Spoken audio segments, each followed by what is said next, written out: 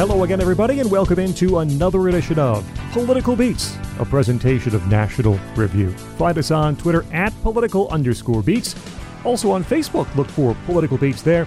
Subscribe to our feed for new episodes through Google Podcasts, Apple Podcasts, Stitcher, TuneIn. I believe we're on Amazon Podcasts now as well. And you can go to nationalreview.com. Click on Podcasts in the corner. Find all the fine NR podcasts there, including back episodes of this one right here, Political Reviews, Political Beats, not reviews. Listen and leave reviews, we ask you to help others find the show. My name's Scott Bertram. Find me on Twitter at Scott Bertram. My tag team partner standing by, waiting for this day his whole life, Jeff Blair. Jeff, how are you? It's been so lonely, Scott. I've been waiting here for so long, and all this time that's passed me by, well, you know, it hardly seems to matter now. We are about to get to it. At Esoteric CD on Twitter is where to find Jeff. Our guest for today's program is Patrick Fry, blogger since 2003. He says he's still committed to the forum, even though it has been dead for years. Find him on Twitter, too, at Patarico.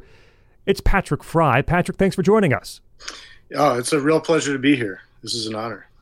And we bring you on before we get to our band introduction. We first like to let you say a little bit about yourself. Patrick Fry, tell us about you and Patarico on Twitter and what you're involved with. Sure. Well, as you said, I've had a blog. Old timers might know what those are, that I've had since 2003. And used to be early on a critic of the LA Times, and got a little bit of minor internet fame doing that. Broke some stories over the years. I was, I think, the first person to break the story about Anthony Weiner talking to underage girls. It's one of the big ones.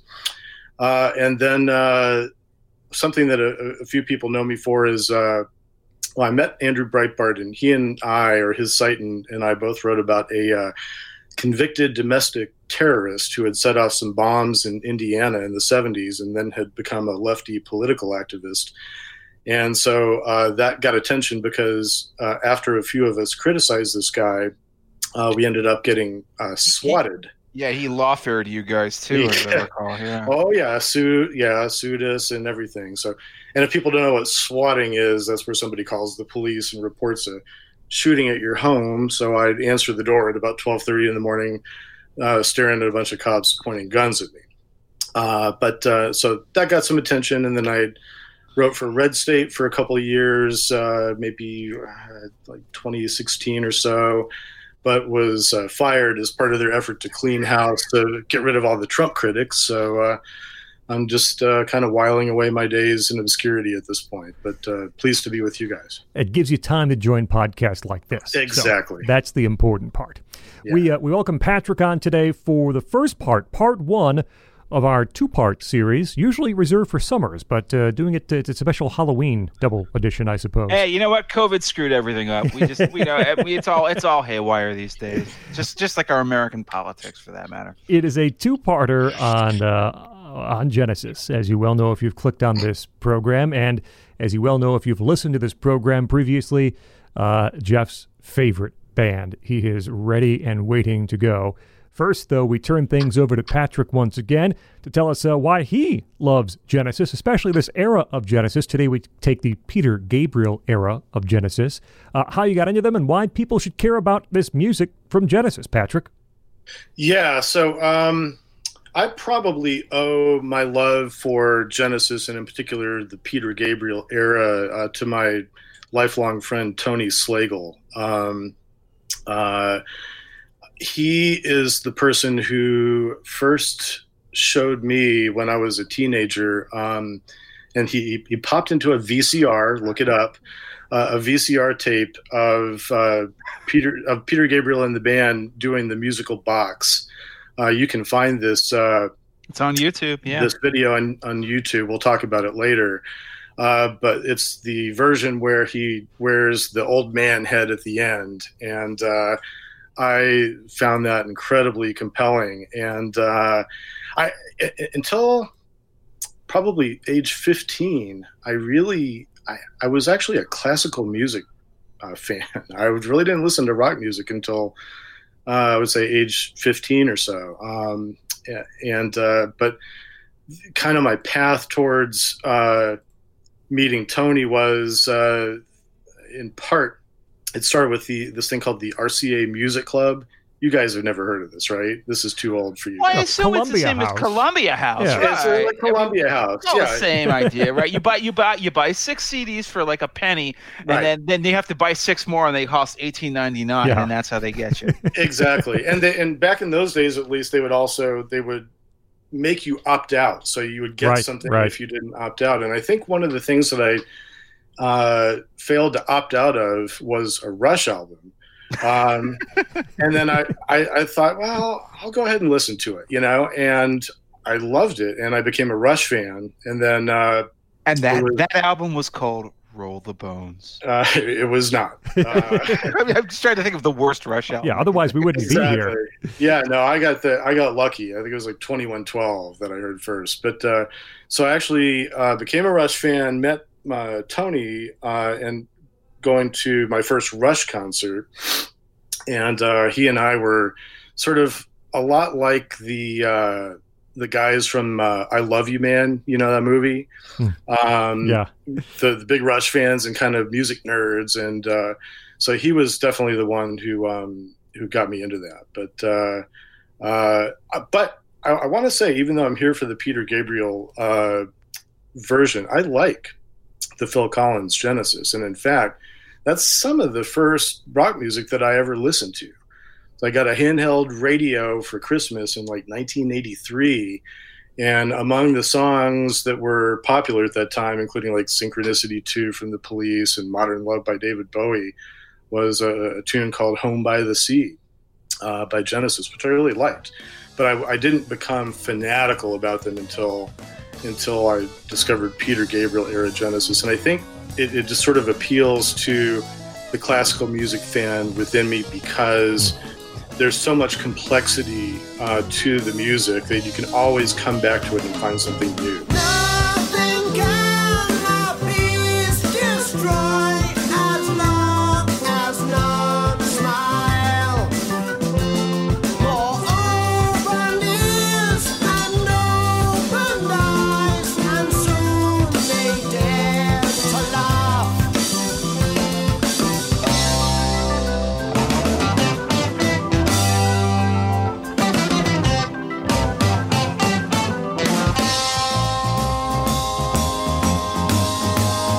Sweet little man with his face turning red, though he's staring at the door, you can tell he's dead.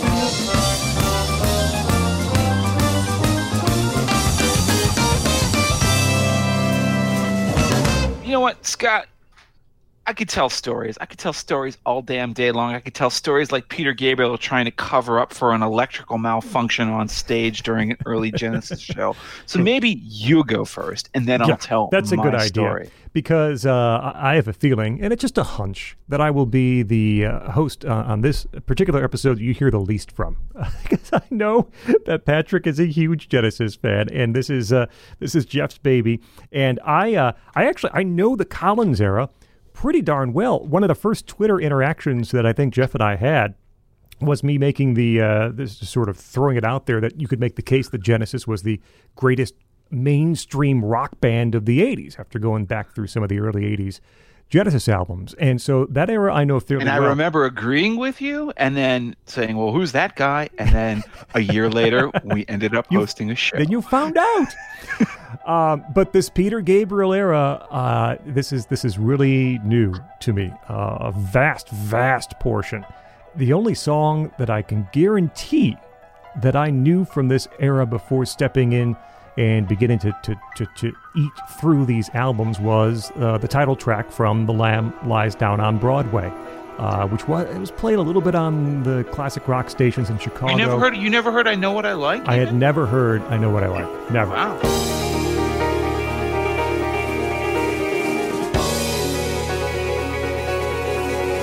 And the lamb lies down on Broadway. Early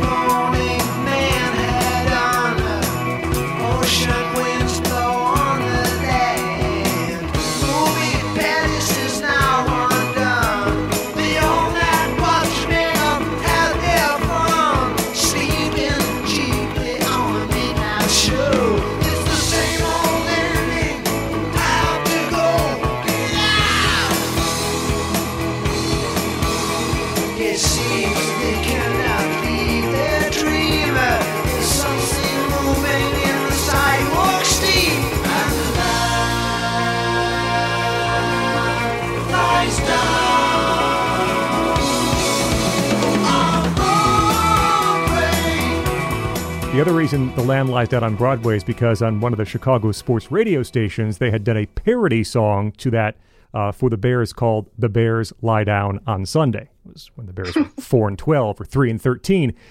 So that's the reason. That's the song I knew from this era. So stepping into it, essentially fresh. So I've not clearly internalized a lot of this music the way that both Patrick and Jeff have, but I at least can give the perspective of a Genesis fan. I mean, truly a fan of that Collins era, sort of stepping back through these earlier albums. And clearly, it's excellent music. And I had emailed earlier this morning and saying, I'm not sure what my 2 albums are going to be and the 5 songs. This is really, through this entire era, really consistent music, too. Each album has clear highlights. Songs that really stick with you. To Patrick's point, it is complex. There's a bit of, there's some classical influence in some of these songs and in some of these albums, clearly. And I think that someone walking in essentially new to this era, this Gabriel era of Genesis, is going to come away with a lot of songs that they like and a new appreciation for how this band was constructed. Collins had solo success and Gabriel had solo success, and Mike Rutherford had solo success with Mike and the Mechanics. And Steve Hackett had a really great solo career too. I'm up and out. Yes. All these people had solos, and Tony Banks made some solo albums too, not quite as successful, but they're all super talented. They all bring a different edge and a different perspective to the way the music was written and performed. And so I'm looking forward to hearing Jeff and Patrick talk about Genesis and school me a bit, but also tipping in with some of my observations and likes, and yes, even a few dislikes here and there too. I'll be blunt. I'm going to put the slug line right up front. They're my favorite band of all time. And if you followed me on Twitter for long enough, especially if you've been paying attention to what I've been tweeting over the past 4 weeks, the minute we booked this show, I just went on a binge of just here's a really great version of Throwing It All Away. Hey, you want to hear Peter Gabriel kicking the crap out of Supper's Ready in 1973? Here's your take. I've just been posting rarities left and right, reliving my childhood. And of course, that's, I guess, one of those things that can never be omitted when you think about the bands that mean the most to you.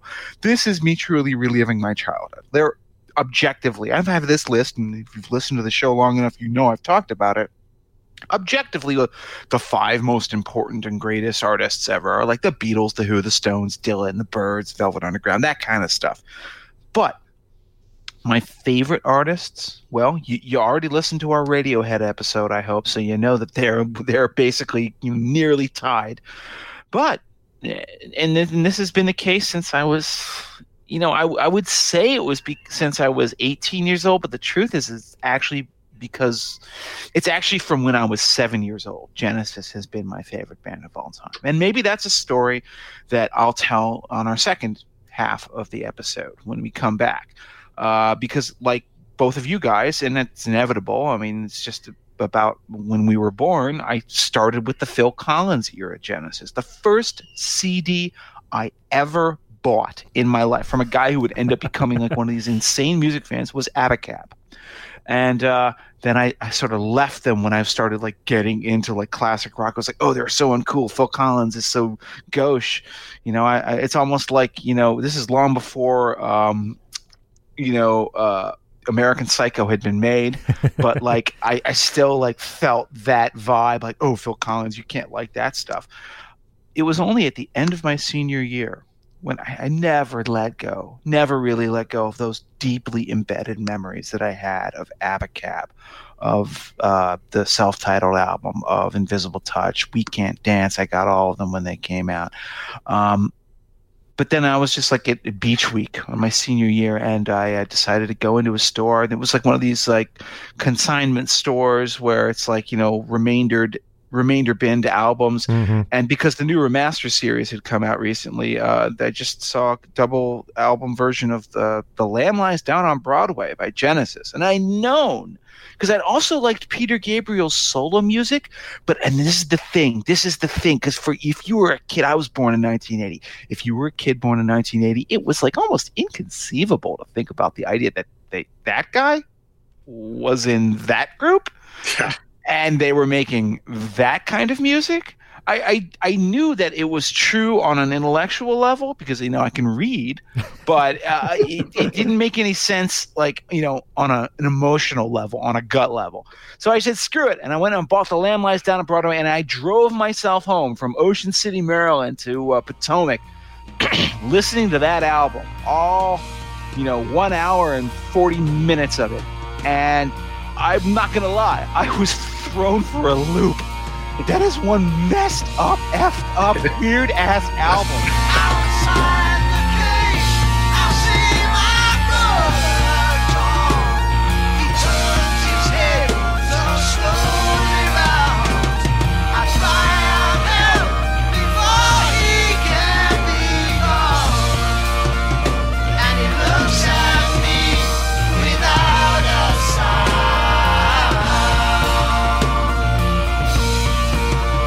And I've tried out from please help me, but he does not even want to try to speak. I'm helpless in my violent rage, and a silent tear of blood dribbles down his cheek. And I watch him turn again and leave the cage, my little runaway.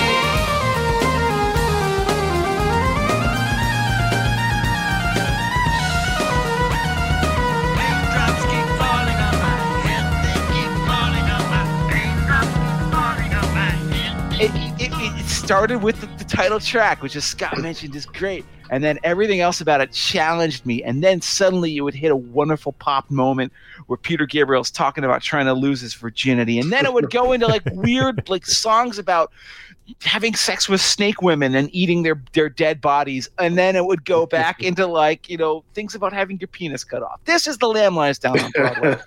It threw me and it compelled me all at the same time, and then I had to get into the rest of them. And then so I've already rambled on too long. This is what I meant when I said this is my baby, this is my band.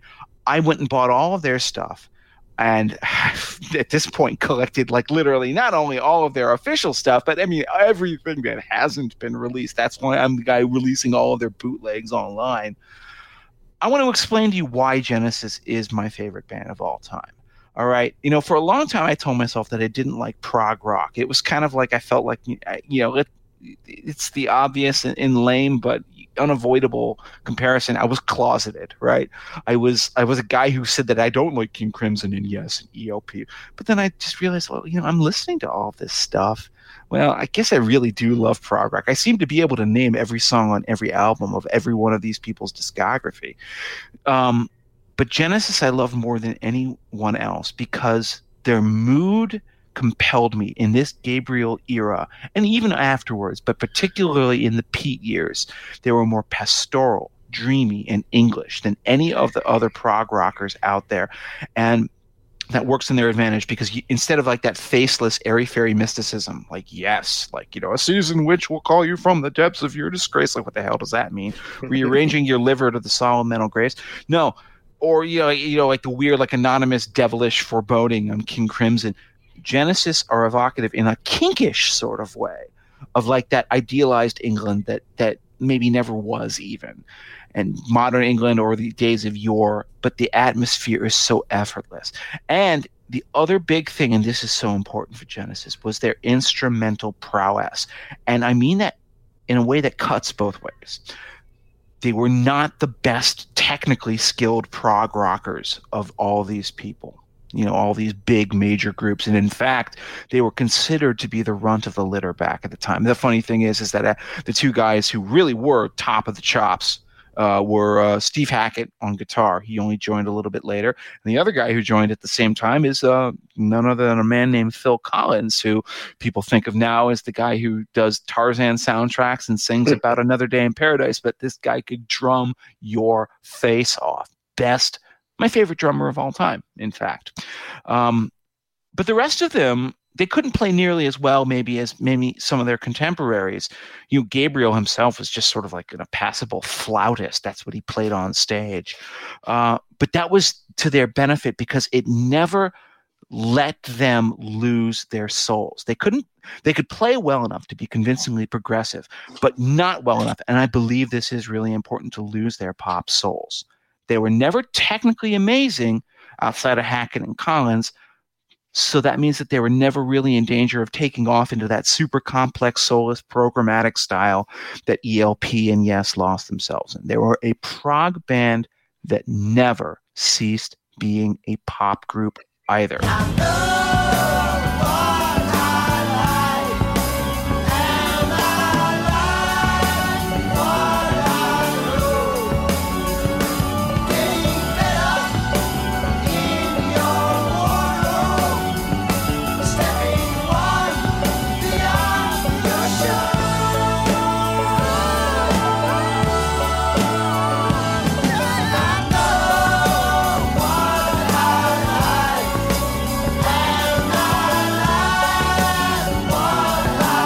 And I guess the last reason is that they had a sense of humor. And this is the one thing that I think changes forever at the end of this era that we'll talk about, that ends when Peter Gabriel leaves.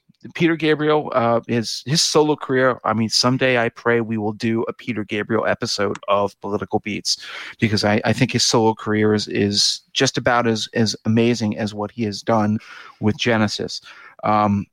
The only thing that Genesis really lost, though, when Pete left, was that sense of humor, that wit, that sprightliness, that lyrical touch that only Pete was capable of bringing to them. He got more sober and mature, and sort of almost like you can compare on a chart, like as his voice got hoarser, his lyrical conceits got more mature. But here he was playful, weird, strange, maybe still a bit of the old British schoolboy within him. But this music makes me laugh, and it moves me. And the music moves me. I have basically now spent 10 minutes boring you. This is my favorite band of all time, except we have to talk about that first album, which kind of sucks. Yeah. I also want to mention, of course, they may have lost the lyrical touch of Peter Gabriel, but they gained an invisible touch. Yeah. Oh, my goodness. Thank you. Yeah. Bada bing. All right, listen, one last thing. And I'm talking so much. God. But just, I always have to do the whole stage setting thing. Who are the people in this band? Who are these people? You know them. You've basically been encountering them in your pop lives, whether you knew it or not, or whether you liked it or not, for the past 30 years. All right. Tony Banks is the one guy who never had a big solo career, but is kind of in a lot of ways the backbone of Genesis, their keyboardist. Michael Rutherford, their bassist and acoustic guitarist. Peter Gabriel, believe it or not, what was his instrument in Genesis? It was flute. Yeah, he's more kind of a keyboardist in his heart, but of course Tony wouldn't let him touch the keyboards. So you've got that. And who are these guys? Well, they and another friend of theirs named Anthony Phillips, who was the original guitarist for Genesis, Ant Phillips, all went to like a British private school, like a very, it's basically like St. Albans in Washington, D.C. Patrick, I don't know what the equivalent in Los Angeles is, like a really Tony prep school, but they went to this place called Charterhouse in sort of the London suburbs, which is like where like all the best people, middle class people, send their children, and then they were middle class kids just trying to play at art and making music, and what they did is get the attention of a guy who had been a couple years older than them, named Jonathan King, who had like a hit single in the British charts, saying like, hey, here's our demos. We're making this music. Hey, do you like us? And because, they had that school connection, King noticed them and he got them a record contract, which is how they ended up releasing their first couple singles and their first album, From Genesis to Revelation. And the thing about this is, man, if you're a super fan the way I am, I can find some things. In fact, this is how pathetically super fan I am. I can find a lot of things to praise about it, but I can never in good conscience recommend it to anyone else. you guys please go first, and then I will actually try to highlight what works here and what fails. Well, I want to follow up on something that you were saying earlier about go for it. Sort of their lack of super duper instrumental chops, and what I think is really at the heart of what kept them interesting all along is that they really were at heart songwriters more than performers, right? I mean, that's what they always say too. They're like this, like their original album. They wanted to write it for other people, but nobody wanted to perform this silly music. Exactly. So they just had to do it themselves.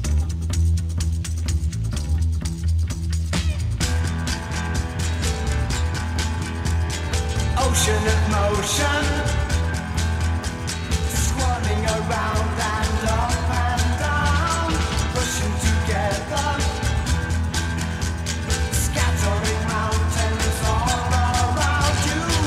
That is the sound of a newborn world, a light from a curious sky. It has begun. You're in the hands of destiny.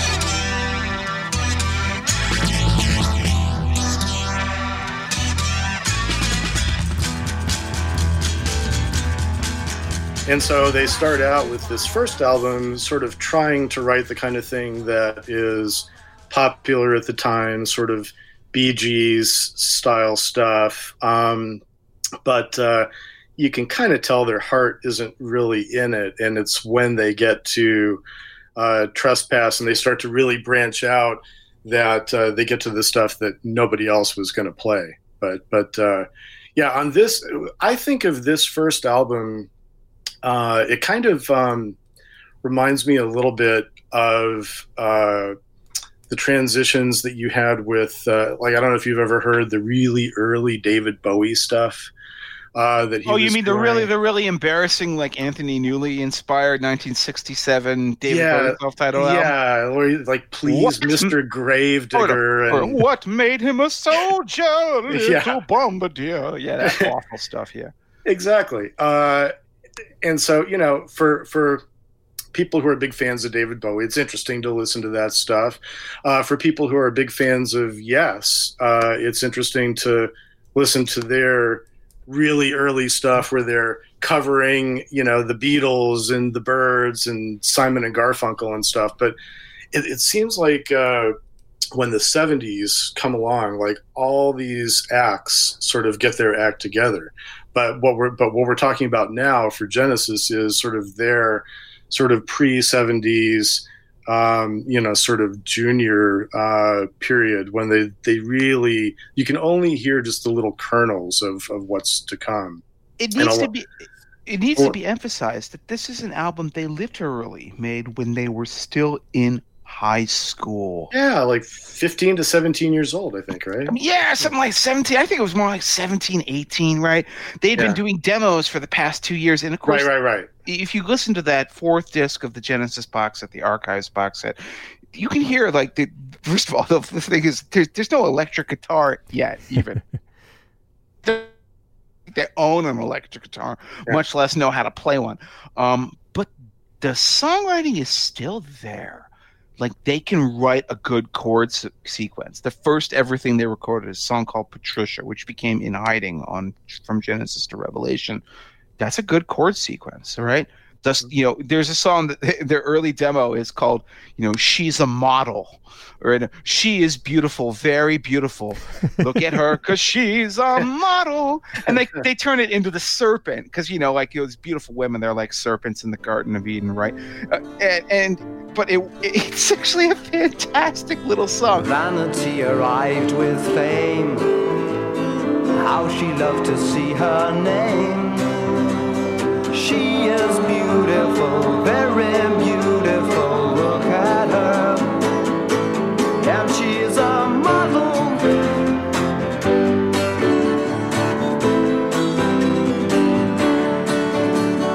Hey girl, I love you, but you won't listen to what I'm trying to say. Things won't work out as you planned them now. Don't throw your love away.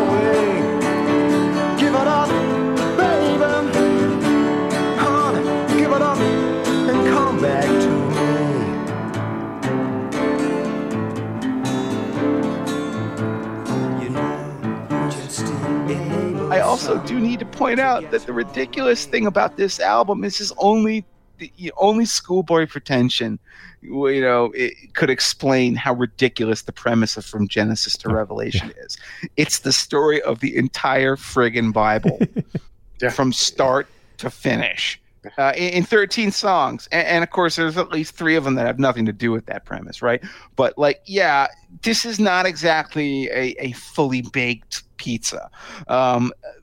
Nevertheless, and it gets even worse too, because they threw strings. Their producer, Jonathan King, put like strings and horns that were really inappropriate on top of these songs.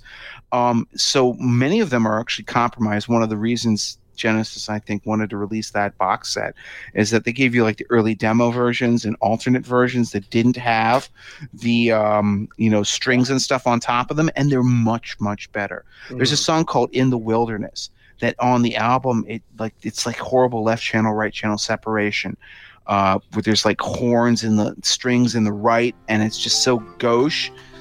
And if you listen to the actual original version of it without it, it's a damn fine pop song. Peter Gabriel is just singing music.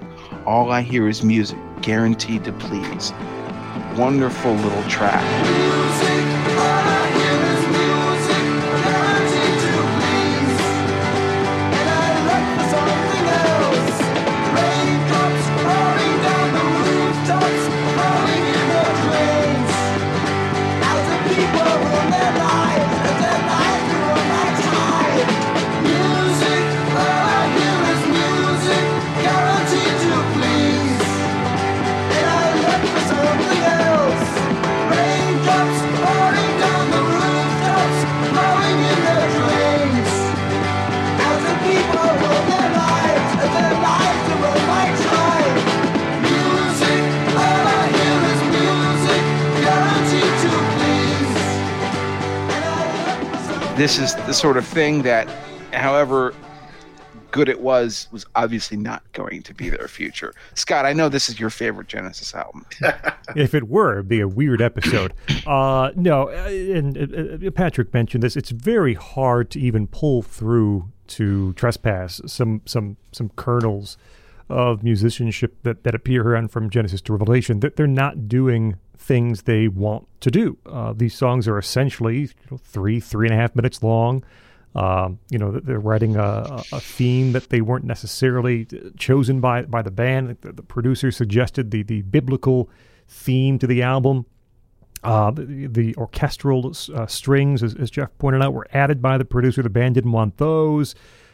Peter Gabriel's voice is clearly nowhere near what it would be in a couple of years. It's very timid.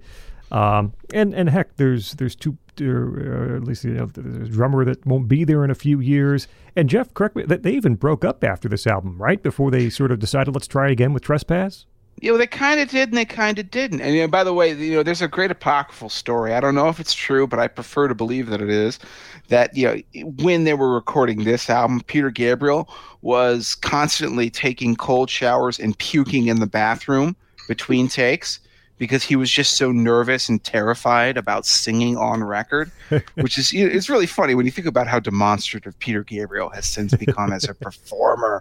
Like this shy young kid, just literally spilling his guts into the toilet in terrifying, fear of having to sing The Conqueror. But you know what? I'm going to tell you right now, The Conqueror, that's a banger of a song, man. That would have been just as good if it were on, Nursery Crime or Foxtrot.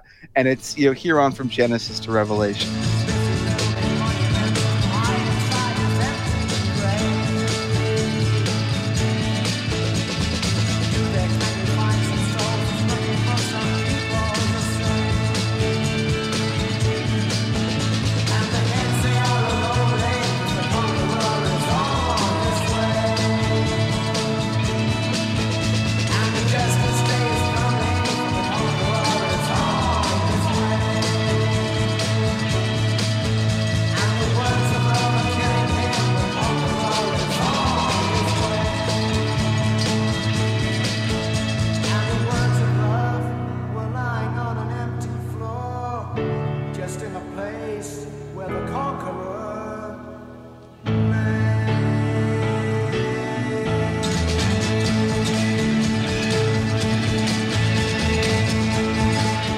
what happens, of course, is that they kind of break up. It's what happens because they graduated from school. Sure. Yeah. They graduated from high school. What are they going to do? You're going to go to college. Tony Banks went to college. Yeah. All right.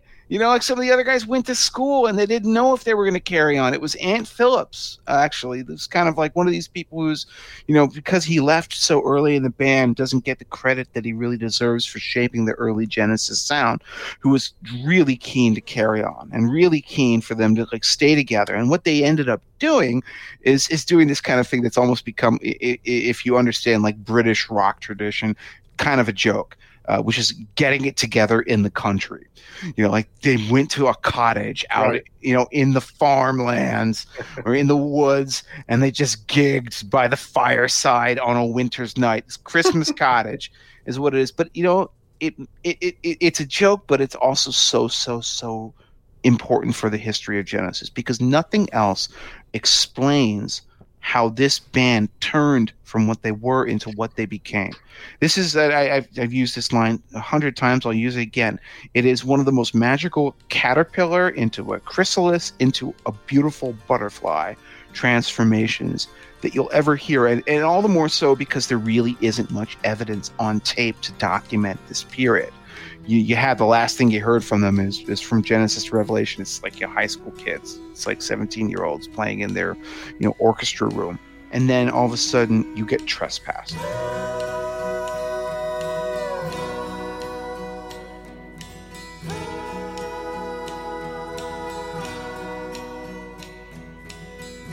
Say Jesus suffered, heaven could not see him. Now my ship is sinking, the captain stands alone upon a chessboard. My God will now destroy me, but when on the horizon, a new dawn seems to be rising. Never to recall this passerby, born to die. What happened in between? Well, what happened in between is them gigging endlessly, and particularly Mike Rutherford and Ant Phillips working together, playing 12-string guitars, and playing them together to try to come up with weird chord sounds and chord shapes, and also them just sort of drawing on everything that they had read. The joke about early Genesis is that it is definitely literate lyrics written by kids who haven't had a lot of life experience, but have just read a lot of books. They definitely passed their classical education. So you get the Fountain of Salmacis, right? It was like talking about Hermaphroditus, son of gods. You get the musical box. You get things like White Mountain, which is obviously repurposed Tolkien kind of stuff. You get that kind of an approach, which I have to say, to me is, maybe because I'm a nerd just like they were, it is so appealing. The musical approach is so appealing.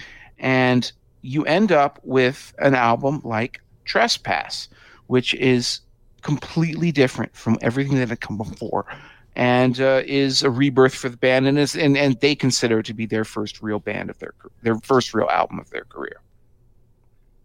Now, are you gonna?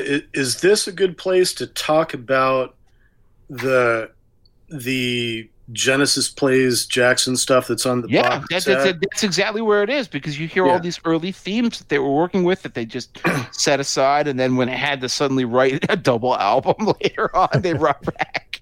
Exactly, yeah, because part of why I think the first album isn't that great is just because they hadn't really gotten together as a unit the way they did in the Christmas Cottage. But part of it is the songs that they're writing, and they clearly had some other material, but it wasn't the Bee Gees type material. And some of that comes out in those some of the demos from the box set. There's a demo of Dusk in there, which ends up on Trespass, where you can kind of hear okay, this is a kernel of what's to come. That was literally the song that gave them the courage to continue onwards. They were still contemplating just breaking up, and then they recorded that demo at Regent's studio, and specifically that song Dusk. And they thought, okay, well, you know what? We're actually doing something that other people don't do. And it really is. It is among all those demos. It is a standout. But then when you get to the Genesis Plays Jackson stuff, and with these names, like resignation and manipulation and frustration and provocation, but and you're the one who introduced me to this stuff. But you're hearing the beginning of the musical box, and you're hearing You're hearing Anyway from The Lamb Lies Down. Yeah. Absolutely, yeah. It's pretty crazy.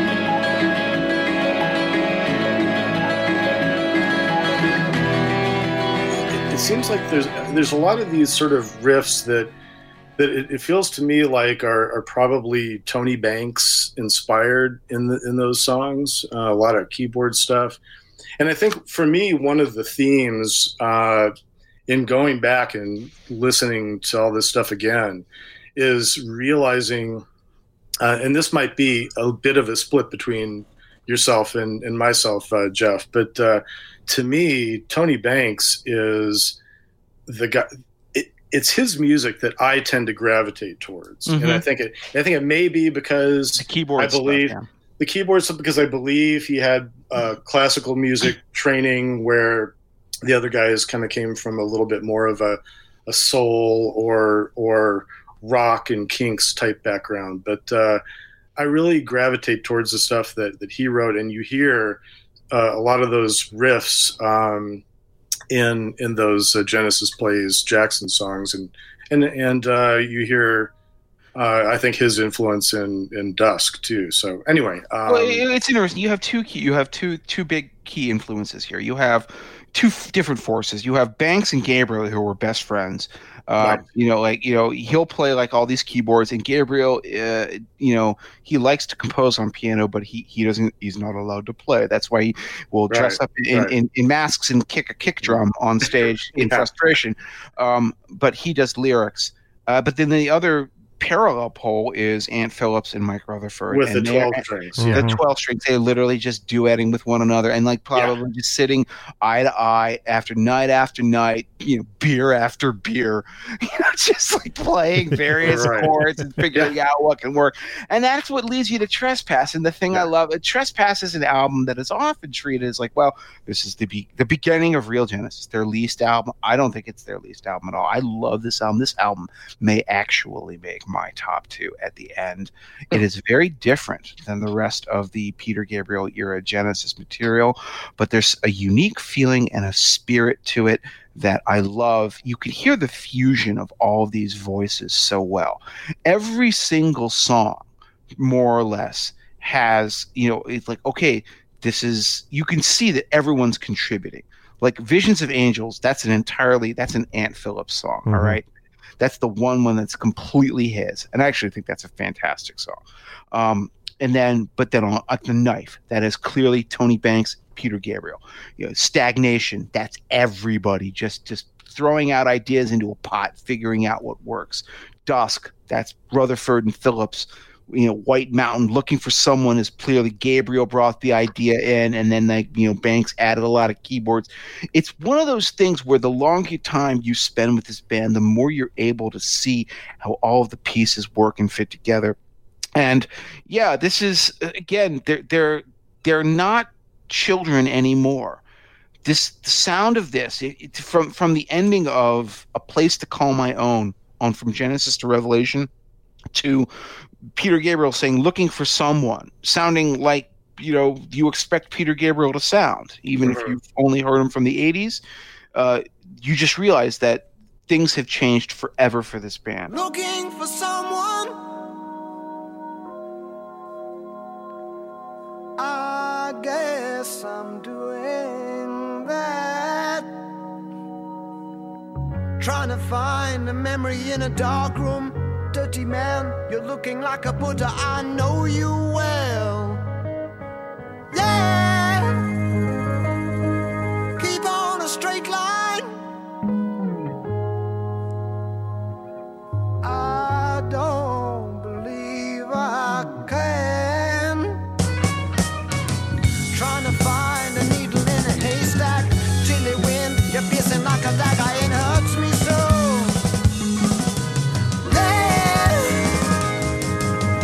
Nobody needs to discover me. I'm back again. It is such a sudden maturation, and I just think this album is wildly underrated. I think it's excellent. I really do, and I was a little surprised by it because it's not one of the albums that I generally have heard about when listening to other Genesis fans talk or read about some of this early material.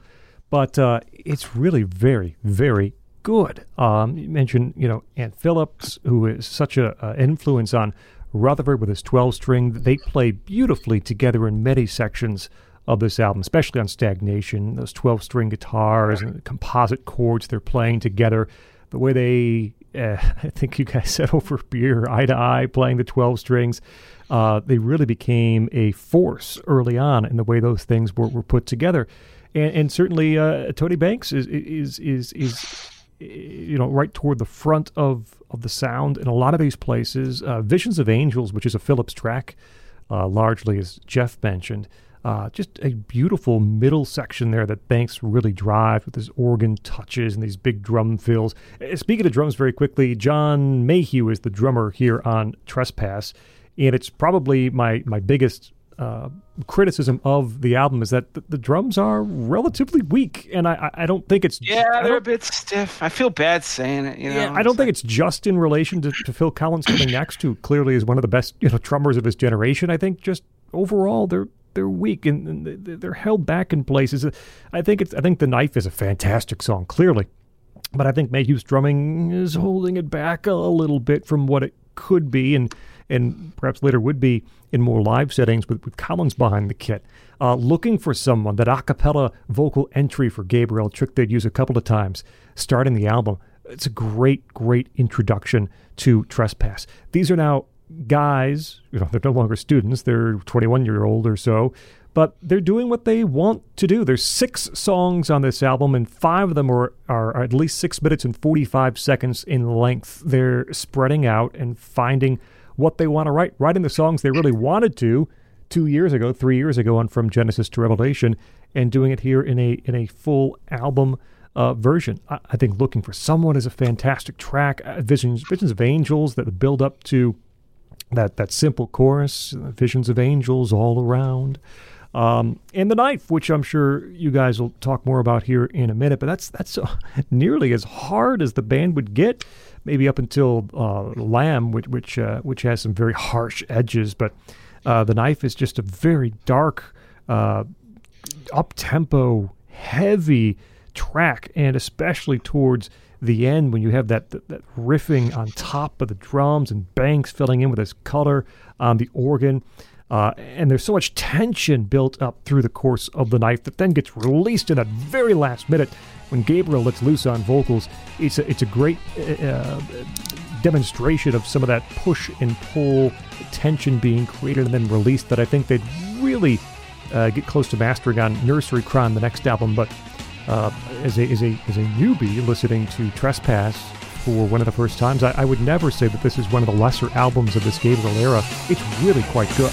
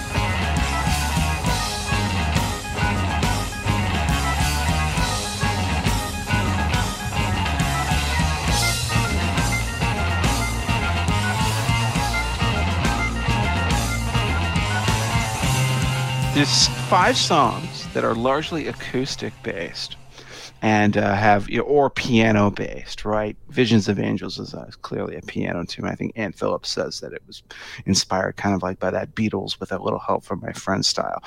And then at the end of the album, you have Peter Gabriel literally just screaming at you, some of you are going to die. Martyrs, of course, to the freedom that I shall provide. It is literally a psychotic story of violent revolution, like blood in the streets. We just did the Doors not too long ago. There's blood on the streets. It's up to my ankles. That's the knife. All right, that's the vision of horrifying murder. I mean, there's a line where he says, like, I want you to gather their heads and carry them to Trafalgar Square, hang them high, let the blood flow now. When I say the word, do it now. It's just a wonderful sort of transport of imagination. I think Gabriel.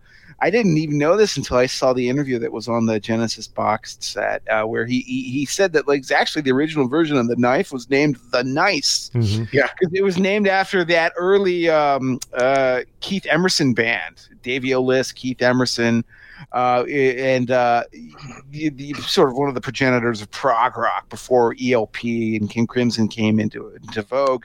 Because it was like a really cool underground band back at the time, so they had a very keyboard heavy sound. Because if you have Keith Emerson in your band, you're going to be having a lot of keyboards. That's just a rule. And so that was Tony Banks's attempt to do an impression of that, and then Pete, on top of Tony's dun dun dun dun dun dun dun dun dun dun, just gave this psychotic lyric that actually, one of the things that I've always loved about Peter Gabriel as a lyricist is that he does seem to walk that fine line between brilliant art and mental illness. There are lyrics he comes up with that tread that line so carefully on a knife's bada-bing edge, where like you think about stuff on like The Lamb Lies Down on Broadway, mm-hmm. or Peter Gabriel 3 for that matter.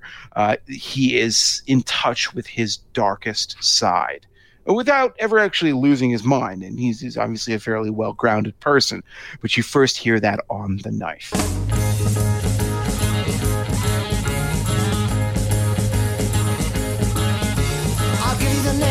Must kill all, must die with their children, carry the heads to the palace of old, hang them high, let the blood flow now in the sultry world, break all the chains around us now, the crusaders begun, give us a land and your heroes now.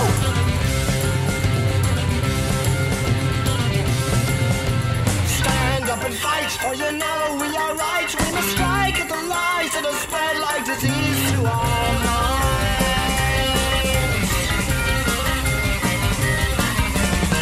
We'll have power, every soldier will rest, and we'll spread out our kindness to all who our love now deserve. You are going to die,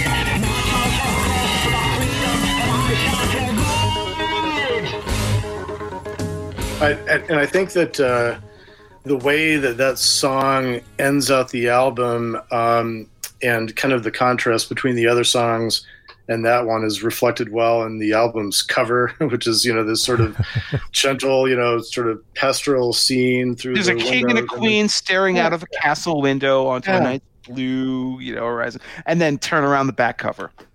Yeah, but it's just like a giant slash across it with this knife, and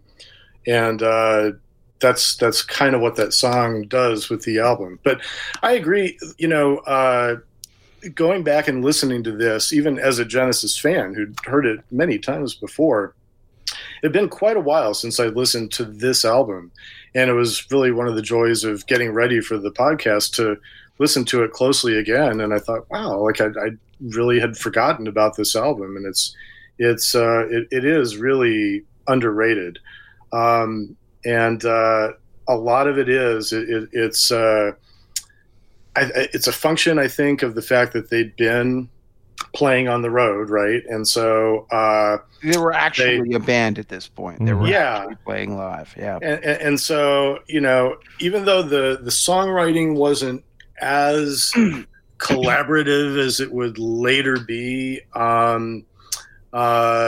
it was a little bit less of of kind of an adventure for them just doing the recording, because they're just coming into the studio and doing what they've been playing live, and so they all knew this is how the song goes, and this is how we're going to play it. But the drumming, it is a little bit on the weaker side. They'd kind of gone through a little bit of a Spinal Tap sort of episode with the drummers. Three drummers. They had three separate drummers before Phil joins. Yeah. But my favorite song on this album is Stagnation. I think it's really the one that shows the collaborative writing at its best, where you've got the 12-string guitars, but then you've got everybody gets in on it. I completely agree, especially like the way, again, you were at the 12 strings, but then there's like Tony adds these weird loopy organ sounds, and then on top of it, Pete is singing this completely inscrutable lyric that has never made a lick of sense to me. Right. But I love every single time it gets to that climax. Man, I want a drink of water too. I love it. I love it so much.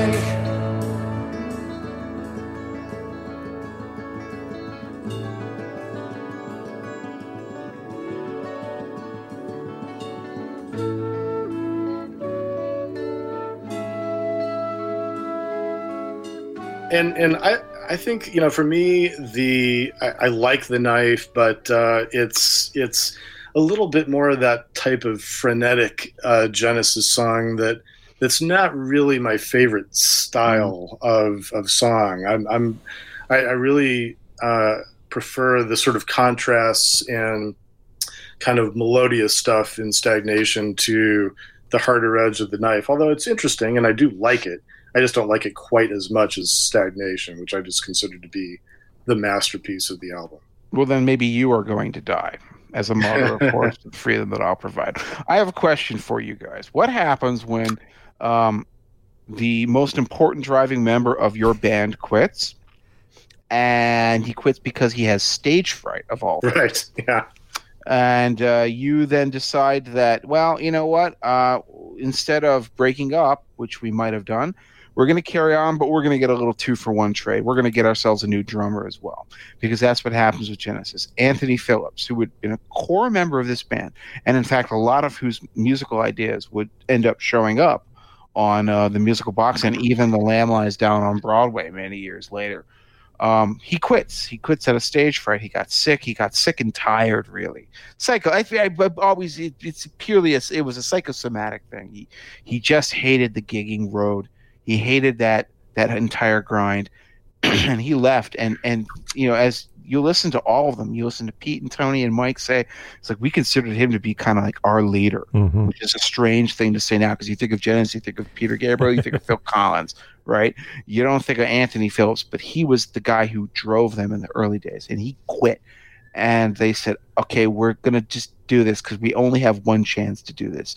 Let's just keep trying and see what happens.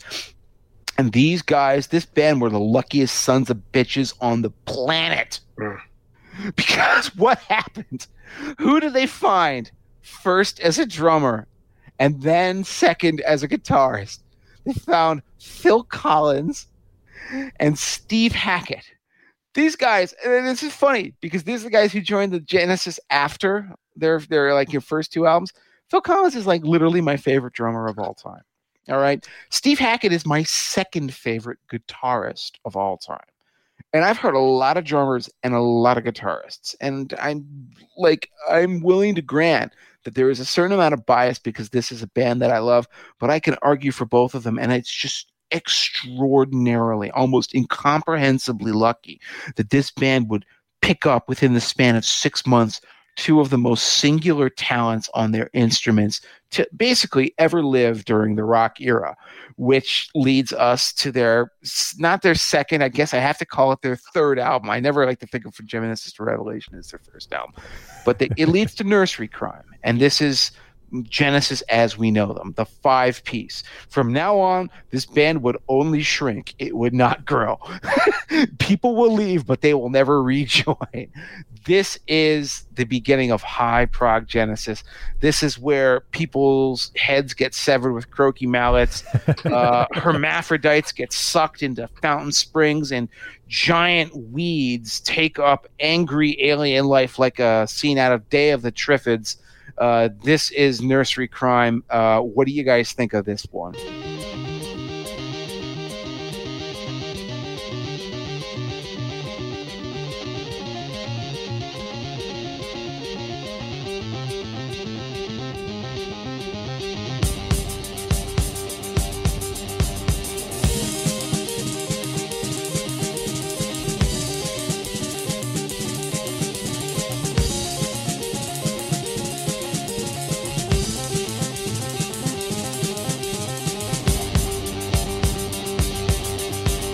Turn and run, nothing can stop them. Around every river and canal, their power is growing. Stamp them out, we must destroy them. They infiltrate each city with their thick, dark warning odor. They are invincible. They seem immune to all our herbicidal battering. It's incredible. I mean, the musical box is one of my favorite Genesis songs, period. And again, coming out of those sessions where they had all those little riffs, but it's just, especially for somebody who comes from a classical music background, and when I was growing up, my favorite musician was Beethoven, and what I liked about him was the way that he'd write these long pieces of music, and every single note just felt inevitable. And that's when you listen to the musical box, that's how you feel. You feel like, it's a long piece, but every single, the instrumentals, the singing, everything just seems logical and inevitable, and without a bunch of repetition like you sometimes have in some of the other longer pieces. It just flows from one thing to the next, and it's there's so many different parts to it. That's the thing about it that shocks me. So there are a couple other long epics on the album. Hogweed, they're good songs, really, really good songs. But they have a more kind of, I don't know if you want to say conventional, format. You have a verse, a chorus, a verse. There's a little middle section, whatever.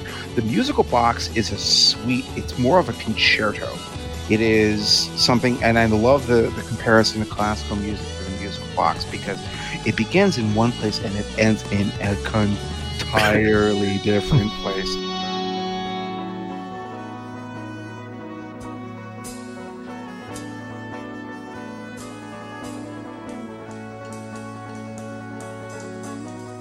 Old King Cole was a merry old soul, and a merry old soul was he.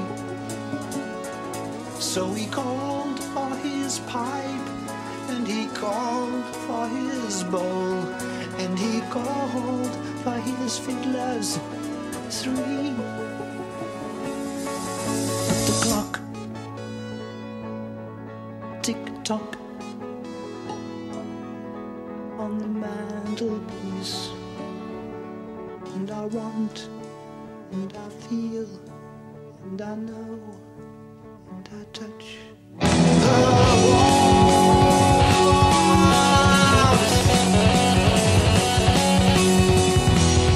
Yeah. And like it starts with these things, and there's these repeating sections, but it keeps developing and developing and developing, and then all of a sudden you have Peter Gabriel wearing an old man mask, like doing terrible things to a small child, saying, touch me, touch me, touch me, now, now, now. God, I don't even want to try to explain to people what the premise of this song is, because it's the most perverse damn thing in the world. Okay, oh, you know what? I'm going to just do You it. should do it. Because I'm going to do it, because, I'm going to do it for The Lamb Lies Down on Broadway, too. My favorite section of that, I'm going to have to as well. But here's the song. Okay, so a young boy, young girl are playing croquet. The little game with the mallets and the stakes where you try to hit the balls through the stakes. And instead of doing that, the girl takes the mallet and literally swings it at the boy's head and decapitates him, killing him. Yay. Because, she's just screwed up like that. That's the cover of the album, in fact. Mm-hmm. But the boy's spirit then disappears into the musical box that the girl has. And for some reason, don't ask me, ask Pete. I don't know why Peter Gabriel wanted this to be the case. He then ages 75 years overnight. And then when the girl actually ends up playing the musical box later, emerges from it to as an angry old man rape her. There you go. That's it. That's the story. Welcome to early Genesis. Well, I mean, is it rape or? Well, I suppose he asks. He says, "Why don't you touch me now?" Yeah, he's an old man. All he's still just feeling like basically this compressed lifetime of desire that's all spilling out all at once. All he ever wanted was for her to play him Old King Cole. Okay? Well, okay, it might be not just that. Yeah, but the thing is, you can joke about it, mm-hmm. but I have to actually give some credit to it. It's dark, so messed up, and as you pointed out, there is a point, imagine having all of your life compressed into a box, and kind of just suddenly being freed for a second. Mm-hmm. And all those desires come out.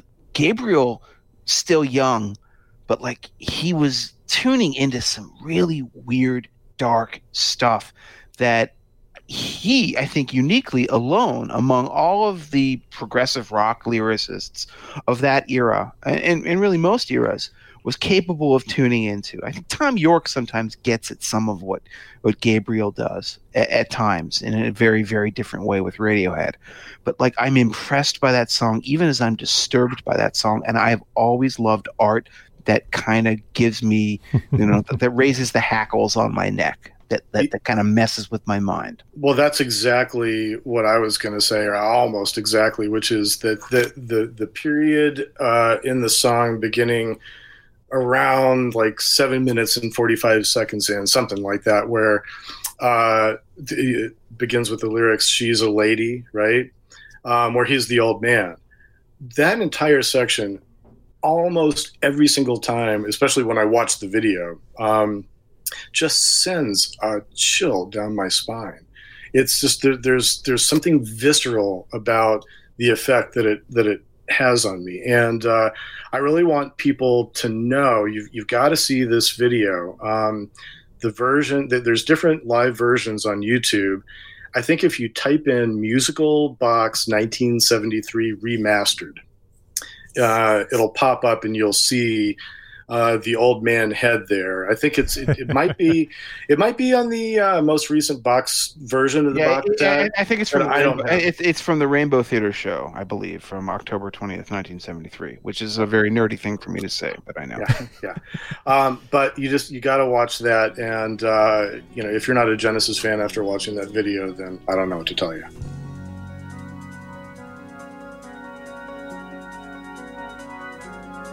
I've been waiting here for so long, and all this time that passed me by, it doesn't seem to matter now.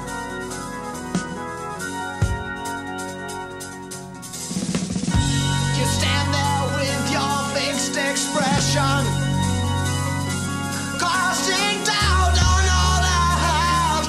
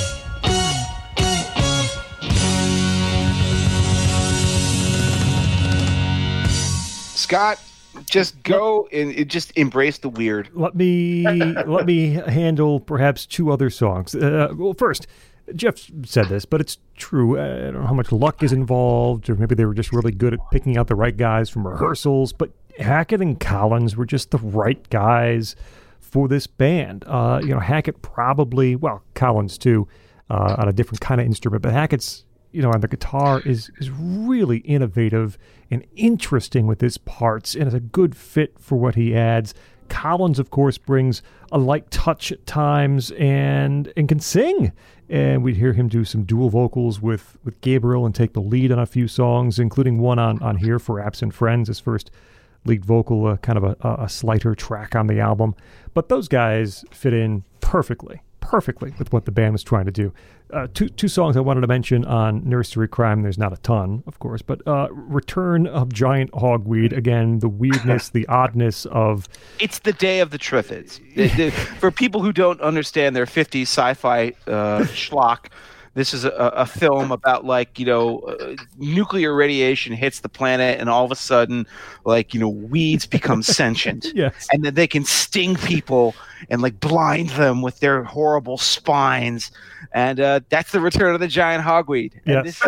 this has no friggin' right to work, but it works so well. Oh, it's so hilarious. But it's a real thing, though, the giant hogweed, Right. It's a Wait. Did it actually blind people with its terrible spines? I don't know that And has Mighty Hogweed been avenged? Human bodies soon will know our anger. The lyrics they all need the sun to photosensitize their venom. How does Peter Gabriel get away with singing that? All right, They're immune to all our Yes. herbicidal battering. Yep, that's They fine. are invincible. They are immune to all our herbicidal battering. How do you get away with singing that? You know what? You got to be Peter Gabriel, and you just have to have the balls to not care about singing multisyllabic words about sentient weeds that are strangling the human race. It's just funny and stupid. This is the kind of thing, if you can get into that vibe, man, early Genesis is for you. Waste no time. They are approaching. Hurry now, we must protect ourselves and find some shelter. Strike by night. They are defenseless. They all need the sun to photosensitize their venom. Still they're invincible. Still they're immune to all our herbicidal battering.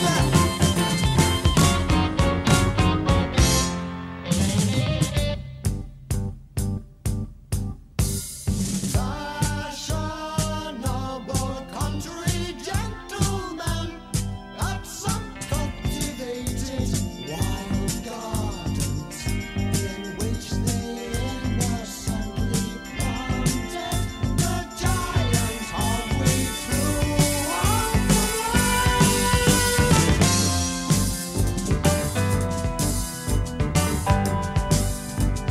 Botanical creatures died, seeking revenge. And it helps that musically it's fantastic, right? Steve Hackett at the beginning, and I know Jeff has pointed this out on Twitter, the recent passing of Eddie Van Halen, being known for his tapping technique. He popularized it, but as Jeff is quick to point out, Hackett's the guy that essentially invented it, and you can hear it on the beginning of Return of Giant Hogweed, that tapping technique from Hackett.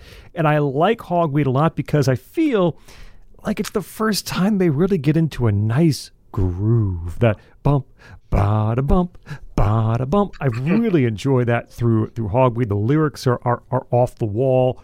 And speaking of off the wall, Harold the Barrel is a great song, a duet, sung by both Pete and Phil. One of these character stories from Genesis in which Gabriel's voicing 16 different people through the course of a song. Harold, the title character, is on a ledge, threatening to jump. All his friends come by, tell him not to. We're your friends. Come down and talk to us, Harry. Well, it's not just that, man. Like remember, up on the ledge beside him, his mother mom. makes a last request. and- Come off the ledge, dear. And why? If your father were alive, he'd be very, very, very upset. You know why you just can't jump? Because your shirt's all dirty, and there's a man here from the BBC. That line makes me laugh every single time. It's just so British. Like, that would be just so awkward for the BBC cameras are going to watch you jump to your death. No, that's not done. And of course, what did Harold Bell do? He cut off all his toes and he served them all for tea. Harold the Barrel, by the way, I have to say, I think it actually, in a funny way, like there are so many great songs on this album. Musical Box is fantastic. Fountain of Solace is fantastic. I actually think this is my favorite song on it because what I love is that it's the miniature version of Supper's Ready. You take like a 25-minute long ultra prog epic and you collapse that entire son of a bitch into 2.5 minutes, and then it gets sheer sensory overload. You're just being pelted with rocks, like Tony Banks, and Peter Gabriel, and Steve Hackett are just throwing rocks at you, bonking off your head with all these different musical ideas and the fast-moving lyric. But man, once you finally absorb it, it is just wonderful. There's that small pause in the middle where Pete says, if I was many miles from here, I'd be sailing on an open boat in the sea. Instead, I am on this window ledge with the whole world below. And then it goes back into wackiness. Up at the window, look at the window, jump, jump, jump. It's just nuts. It's nuts. And that's what they, Patrick, you were right. I do love these frenetic Genesis songs. I love just it's the garbage compactor. Like you can take a car and compress it into a cube. This is the cube of Genesis songs. 2 minutes and 45 seconds, all of those ideas into one piece. God, I love it. If I was many miles from here, I'd be sailing in an open boat on the sea. Instead, I'm on this window ledge with the whole world below. Up at the window, look at the window. We can help you. We can help you. We're all your friends. If you come on down and talk to us, son, you must be joking. Take a running jog. The crowd was getting strong.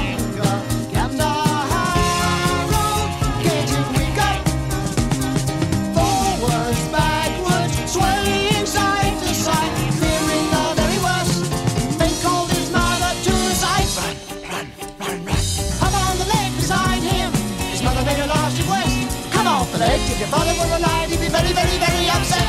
You just can't jump. You just can't jump. Your shirt's so dirty. There's a man from the BBC. You just can't jump. Banks' piano's fantastic. The jumpy, bouncy piano through. And the lyrics Jeff mentioned, yes, are my favorite. The mother and the reasons she does not want him to jump. Nothing, I love you, please don't know. Your dad would be upset if he were still here. Your shirt's dirty. The BBC's here. It's a great little portion of the song. Yeah. I just want to say, too, since you're highlighting Steve Hackett and Phil Collins, how about that melody maker, huh? Which one? Well, the publication, because that's the publication that was responsible for both of those guys joining the band. Well, I think Phil says that, he'd always been looking in the back of the mag because the band that he was in, wasn't up to much. And he always thought, well, what is this crap band Genesis? They always seem to be playing gigs. Yeah. Who are these idiots? He showed up to the audition, and his joke is that he showed up an hour and a half early so he could see everyone else in front of him fail. Right. And learn how to do what it was they were doing. Right. And then, of course, he killed it. And then is he swimming in a pool or something? Yeah, he was just hanging out while they're all drumming out on the deck, and he's just slowly paying attention. And then, meanwhile, it was a completely different story with Steve. With Hackett, they actually found him. He'd been placing ads, asking for people to join him. He's like, I'm interested in a band or people who want to do interesting musical things with me. Peter Gabriel came over to his house, watched him play, brought Tony along next time and said, this guy, I think he's the guy. And I really, I can't say enough about Steve Hackett. I think he is, as I said, Phil Collins doesn't need a lot of doesn't need to be built up. Everyone knows who Phil Collins is. Maybe if you hate him, but you still know who he is. Steve Hackett is one of the greatest guitarists to ever wield the instrument. And he was so perfect for Genesis precisely because of his personality. And he had such great technical excellence, but he was also humble, and he was so willing to just be the colorist, to play in the background, to play a guitar solo, to play strumming things, to play things that you might only hear out of the corner of your ear, and then when you pick them out, you're like, holy crap, that's amazing. That's Steve Hackett. He's one of the best guitarists on the planet, and yet I know he has an ego, because everyone has an ego, but he was always, and even in his solo work, is just willing to be working in service to whatever the music asks for. He's not the guy who needs the big solo spot. He's not Steve Howe.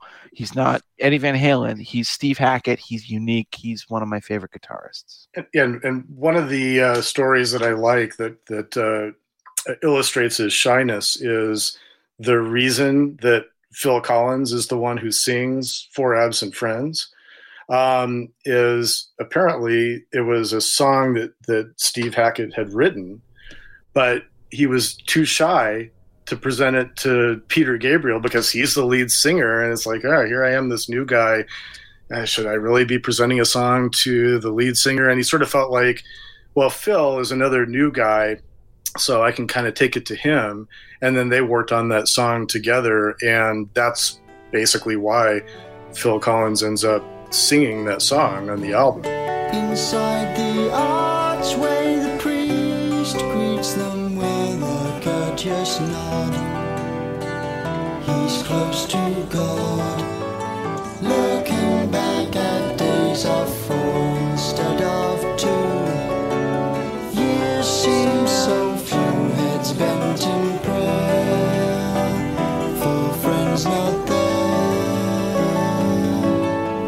Leaving tuppence on the plate, they hurry down the path and through the gate and wait to board the bus that ambles down the street. Which, by the way, I think it's, I really like that song. I know it's not one of their big epics, but it reminds me of sort of the Beatles, like sort of a She's Leaving Home kind of feel, and I think it's a really nice little song. There are a lot of little cameos on this album that are great, like Harlequin, for example. Yeah. It's just like, okay, it's a little frou-frou, right? Harlequin, very medieval Renaissance. It's Renfest stuff, right? But I like it. I like it. I like that it's very, it very clearly feels like it was something that was written with Ant Phillips and Rutherford before Ant left the band. That dueling 12-string thing, which Tony took over for Phillips.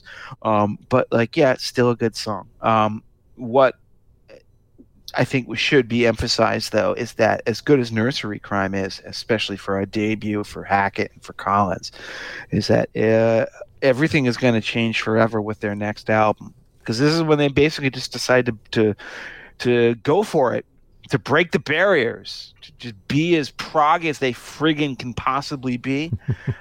Do that thing that all good, self-respecting, progressive rock bands must ever do, which is, that's right, the sidelong song. And of course, Genesis being who they are, it wasn't even quite a sidelong song. They have that Hackett little Horizons thing in front of it.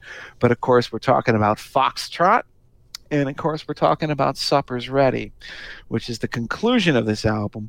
Before we get to the conclusion of this album, perhaps we should address the first half of this album, maybe take it in its totality. This is Genesis sinking into what it was that they do and do best. And this is a lot of people's favorite Genesis album of all time. I don't know where you stand, Patarico. Yeah, I think it's probably going to be one of the two that I'd pick at the end. If for no other reason that it has Supper's Ready, but the other songs are fantastic, and I really like Watcher of the Skies, the beginning to that song with the crazy chords, and it's all mellotron, but And I think there's a story that Tony Banks tells about kind of they had, I can't remember who the guy was, but there was a guy they briefly had as a producer, and he plays the opening of that song for the guy, and the guy says, well, let's not use that. And it's sort of like, we don't think we want this guy producing our records.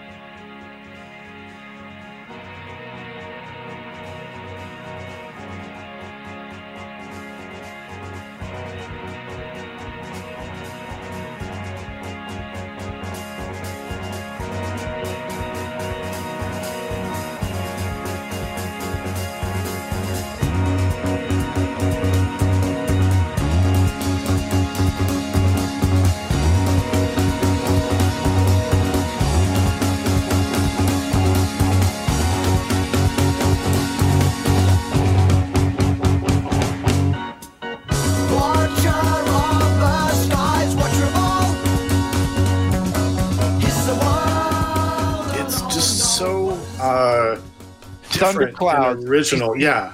Dark thunderheads on the horizon, where you see those clouds rolling in. I live in Chicago, so like I see them rolling in off the lake, or like down from north, and they're black as hell, and they're up north, and I just know that like in 15 minutes I'm gonna be drenched here where I am, and I hear every time I see that, I hear those opening chords to Watcher of the Skies. Yeah. You know, ja, ja, and then all of a sudden it goes.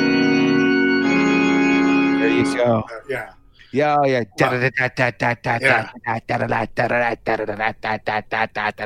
That rhythm too. That Morse code rhythm. That rhythm sells it. It reminds me of, Rush would do with YYZ some years later, where that is just such a driving portion of the song. Watcher of the Skies, it might be my favorite Genesis song of this era. I think it's just majestic from the Mellotron start, which at least the story goes that's one of King Crimson's Mellotrons that Genesis bought off Robert Fripp when he was done with it. Listen, I yield to very few people in my love for In the Court of the Crimson King, but man, Tony Banks used it better than any song on that album. And you mentioned the Morse code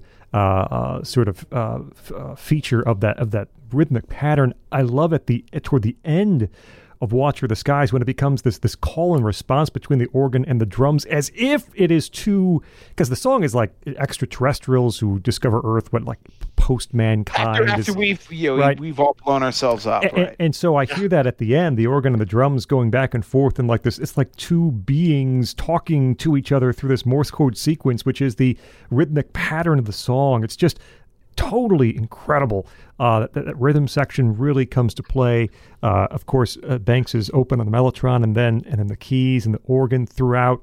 That midsection is just beautiful. These giant drum fills that Phil's throwing in all over the place. Collins is just a joy on drums through Watcher of the Skies. It's a magnificent way to start the album, and as I said, I think it might be my favorite song of this Genesis era.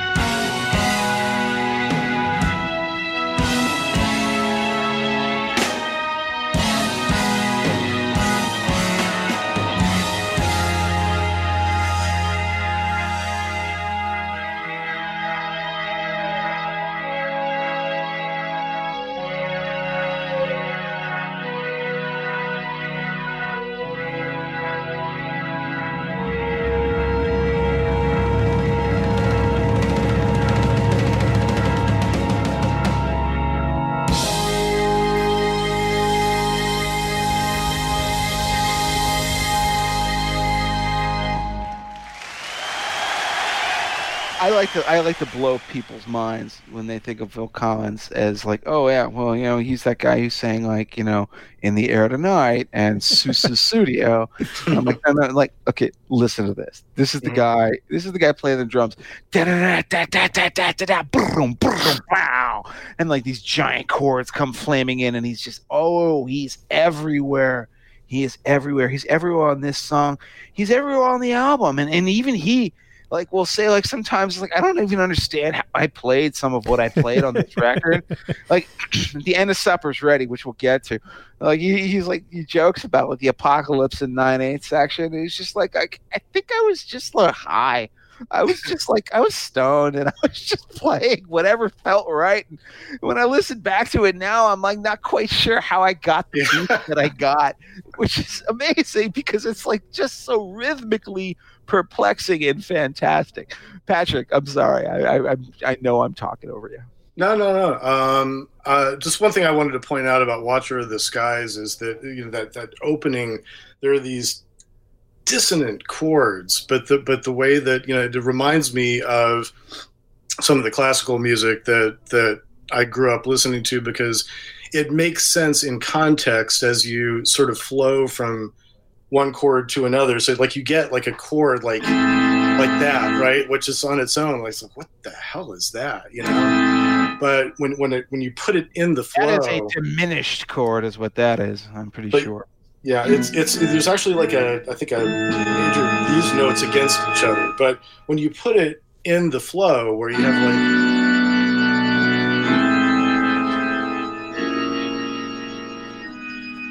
like that, it kind of makes sense because it's sort of like these notes are sort of passing and resolving to something else. I think that's sort of the classical part of Tony Banks coming through. But I just love that. It's about composition. You're so correct, because you're right. Each of those chords in isolation make no flippin' sense, right? Mm-hmm. But when you hear the sequence, do do do do, and then it goes up to the climax, do da ba ba ba, then it resolves. Then you understand why there's this long and lengthy surly growth up to it.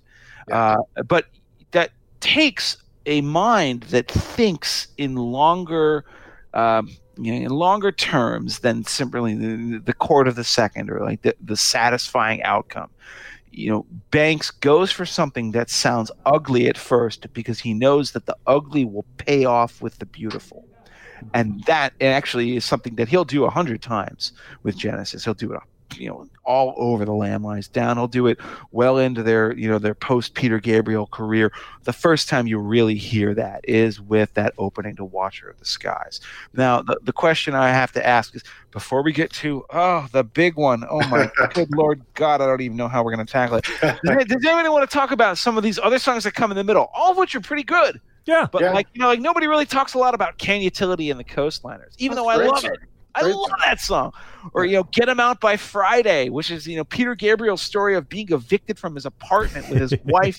And then he turned it into this thing where like becomes a weird sci-fi thing where they're trying to shrink people into becoming 4 foot in human. There's 4 foot restriction on humanoid height. Height! Yes, the people at Genetic Control are doing experiments so bold to get these people down so they can shrink more people into apartment flats. And this is Gabriel's angry way at fighting back about the fact that he was evicted. These songs are all great, and I really love them. And I don't think there's one song in here I think is weak. I think Timetable is one of the very few weak Genesis songs ever. And see, I'll stick up for Timetable because I think that's what makes this really a full, complete album in my mind. Timetable is this song that Tony Banks wrote and essentially brought it to the band in whole. Here it is, let's do it. And so they're essentially playing Banks's stuff. I think that's just a really gently elegant song. I love Banks's twinkling piano parts. And chorus always never sat well with me. I don't know. And for me, it's a link, too, from Nursery Crime to what they're doing on Foxtrot. It sort of brings those two albums together. I think Timetable is a very good track. As old as they.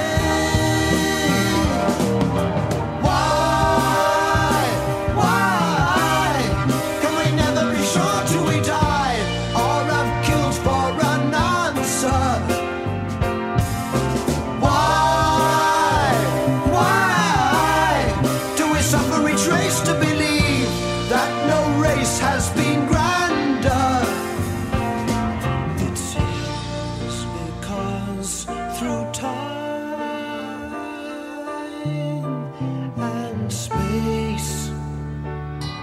Though names may change, each face retains the musket war.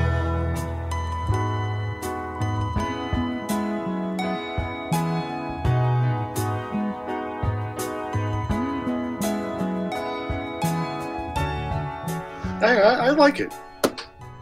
Well, it's not bad. Is it fair to say, Patrick? Is it fair to say that you like "Supper's Ready," or is this like not one of your favorite songs? It obviously is, if not the top song. It probably is. It probably is the top song. I mean, it's unbelievable. I mean, let's explain for people who aren't super into prog rock how the entire concept of a side-long song works. Okay, so there are people that if you're Soft Machine, maybe you'll play one, or Can for that matter, you'll play one groove for like 18 to 20 minutes, and if you're Can, you can get away with it because you're that good. For other people, however, most of these sidelong songs end up being weird Frankenstein's monsters, staple gun together. And this, of course, was always my criticism, in fact, of Rush. During their early hard prog days, I never liked 2112 because I thought it was just so sort of awkward, Xanadu and all that stuff. I've gone back and I've listened to a lot of this stuff a lot recently, and it's just it doesn't do a thing for me. We'll have to talk about that sometime. Yeah, well, hey, you should go listen to our Rush episode. Yeah. Patrick, that's one that will deeply amuse you. But the thing is that I compare that to what I believe to be just the sort of brilliant subtlety of a song like Supper's Ready, which, by the way, is not pretentious. It is pretentious in the sense that this is a song about basically the epic battle between good and evil, Christ and Satan, like the Antichrist and and all sorts of other weird, esoteric conceits. And also it has a moment where Peter Gabriel dresses up like a flower and bips and bops around the stage. A flower? If you go down to Willow Farm to look for butterflies, flutterbys, gutterflies, open your eyes. It's full of surprise. Everyone lies like the fox on the rocks. And the musical box. Oh, there's mom and dad and good and bad, and everyone's happy to be here. There's Winston Churchill dressed in drag. He used to be a British flag. Plastic bag, what a drag. The frog was a prince. The prince was a brick. The brick was an egg. The egg was a bird. Fly away, you sweet little thing, they're hot on your tail. Haven't you heard? Protect you to a human being. Yes, we're happy as fish and gorgeous as geese and wonderfully clean in the morning. We've got everything. We're growing everything.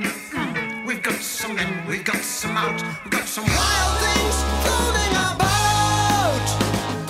Everyone. And it talks about there's good and bad, there's mom and dad, and everyone's happy to be here. This is a song that travels around the world, and yet it manages to entertain your interest for every second that it exists, and then also reprise itself.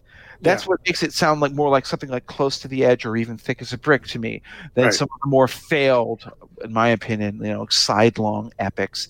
This one I actually think is probably, if it isn't my favorite sidelong song of all time, it's like number 1, number 2, number 3, something thereabouts. And this is a song that begins with, I guess, some of the more moving lyrics that I have ever heard from a band, where he just is walking across the sitting room. I turn the television on. I'm looking at you, and something happens. I look into your eyes. There's cars driving outside the window, and I swear I saw your face change. It didn't feel quite right. And then all of a sudden, it's like you realize, okay, we're going into some sort of dark spellcraft, mystical place. Something is happening. There's a possession. It's like an exorcism, and that's what this entire song is. And it again, I despair of like, how many clips do you drop in? How do you explain a song that goes through 7 different discrete phases? Every second of it is a joy to me, and I could literally, it's one of those things. Somebody had a Twitter challenge once where they said, put a gun to your head, and you have to sing one song perfectly lyrically. What would you do? And of course, people were saying like, I'll do Twinkle Twinkle Little Star. I'll do like, Ba Ba Black Sheep. And I was like, screw it. I could do Supper's Ready, man. I know every damn word of this song. Yeah, the song inspires a lot of loyalty, and YouTube comments tend to be really awful generally, but there's a comment on one of the YouTube versions of this song that I think really encapsulates it, which is the guy says, I especially love the last 23 minutes of this song. That's when they really bring it home, that climax in the last. Yeah. But you're right. The fact that they were, and a lot of these sections were brought in by different people, but it just fits together so well, and it has such an inevitable flow to it that even when somebody blows a whistle and like all change and then the music completely changes, it still sounds inevitable, like that's the way it has to go. Yeah, you just had to feel your body melt, mum to bum to bad to dad, dad to the office. Woo! I would spend, this is again sad confession, I'd spend so much time in the car driving home just like doing all of the weird goofy British voices that Peter Gabriel does on that song, and like congratulating myself that I could hit those high notes, which is one of these things that only 19-year-olds who are very nerdy do. God, yeah, it's strange.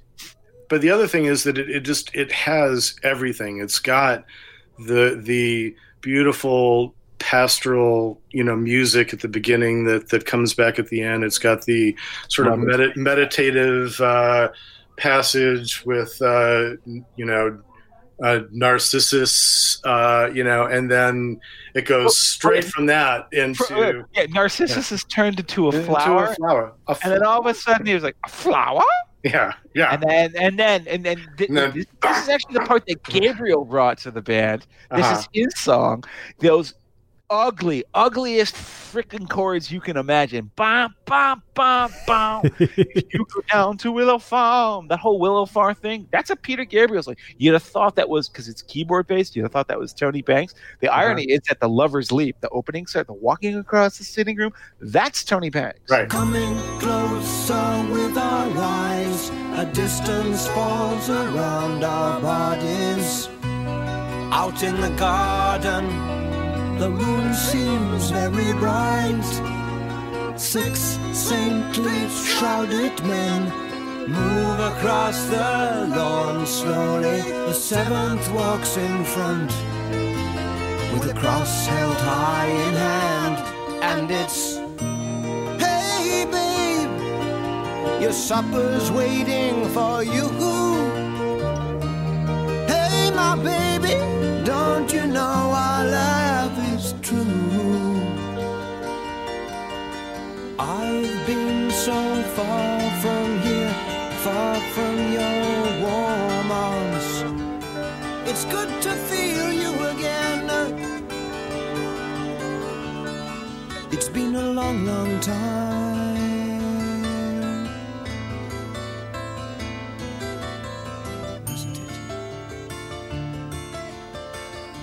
Willow Farm is Peter Gabriel. Everyone's kind of working outside their comfort zones for this song and bringing the best. And you need both of those. You need both of those for it to be successful. I think Willow Farm, if I remember reading correctly, is the last piece that sort of fell into place for the song, and it's right smack dab in the middle, about 11 minutes or so.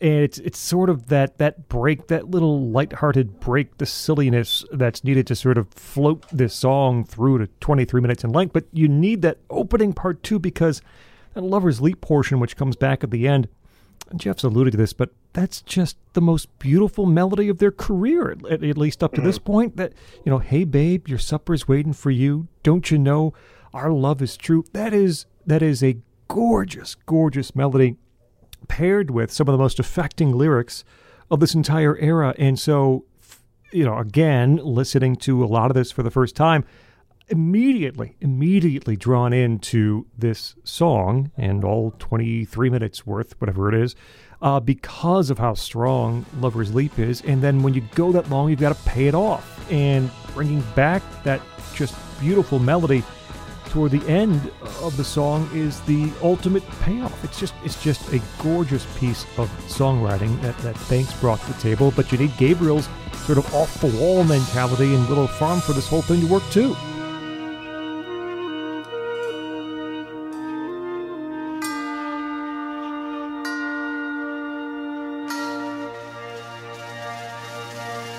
And it's, hey babe, with your guardian eyes so blue. Hey my baby, don't you know our love is true? I've been so far from here, far from your loving arms. Now I'm back again. I maybe it's gonna work out fine.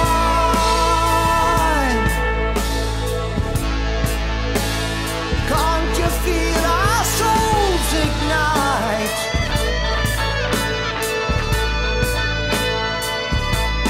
Shedding ever-changing colors. And also Gabriel's audacity, because remember how this song starts? It starts with this sort of like this, I think, very compelling kind of like almost a demonic or a spiritual possession. I saw your eyes change, didn't seem quite right. There's like, the 6 saintly shrouded men who move across the lawn slowly, and all that stuff. By the time we've traveled 24 minutes into the future, there's an angel standing in the sun. And he's crying in a loud voice that this is the supper of the mighty ones. The Lord of Lords and King of Kings has returned to bring his children home to the New Jerusalem. I mean, that is like the apocalypse. It's the apocalypse, but like the happy ending version of the apocalypse. So like it goes all the way there, and then just like that big guitar ending with Hackett. Oh, like he's playing the da da da da da da da da da, and the whole band is just like big wave goodbye. Like, yeah, you know what? We know we did it. We know we did it. We killed it. We killed it. We'll see you later.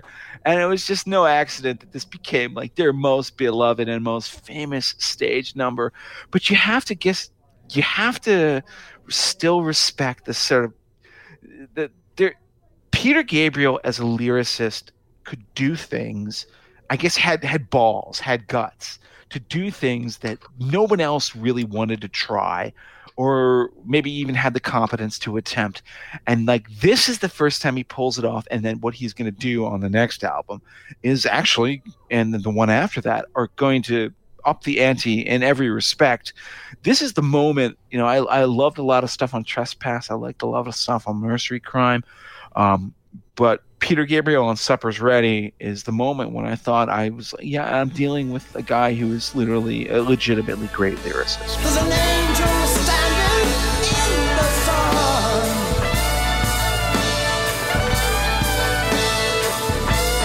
and he's crying with a loud voice. This is the supper of the mighty one, Lord of Lords, King of Kings, has returned to lead his children home, to take them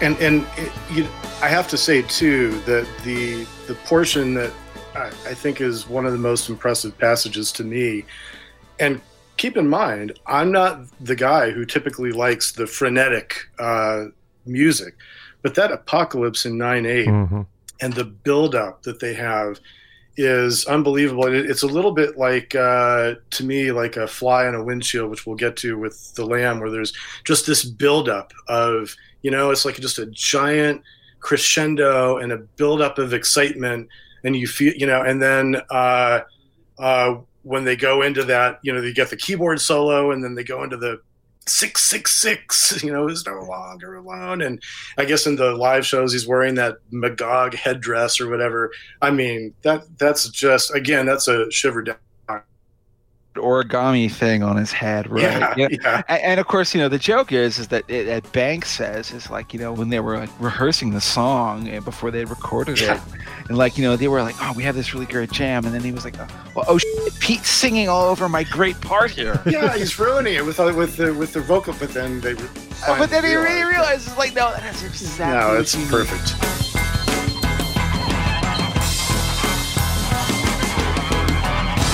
666 is no longer alone. He's getting out the marrow in your backbone. On the 7 trumpets blowing, sweet rock and roll.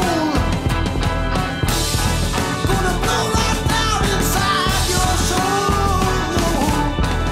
Pythagoras with the broken glass reflects the full moon. In love, he's writing the lyrics of a brand new tune.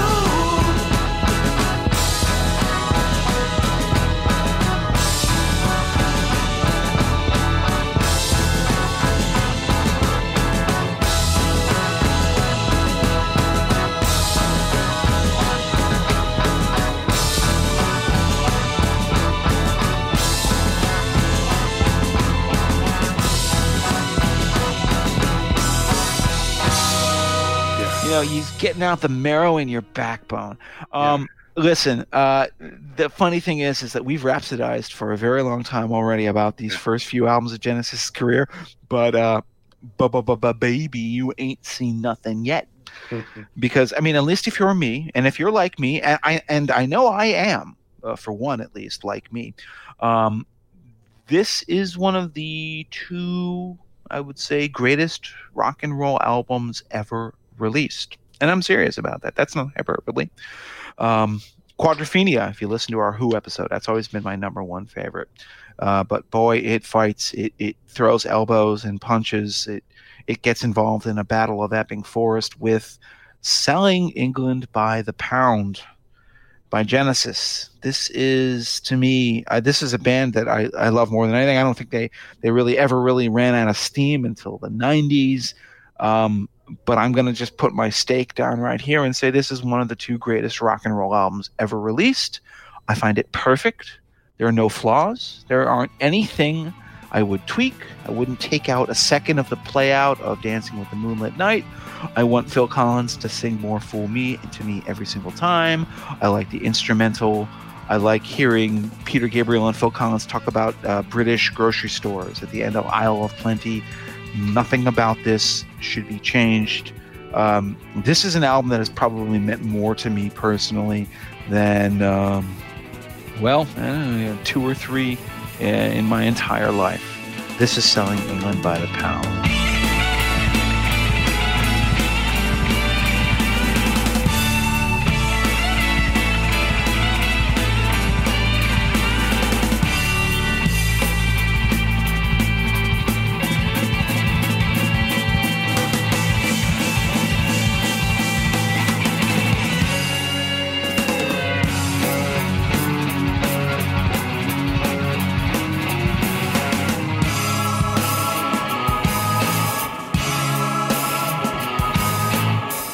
There's a fat old lady outside the saloon, laying out the credit card she plays for June. The deck is uneven right from the start.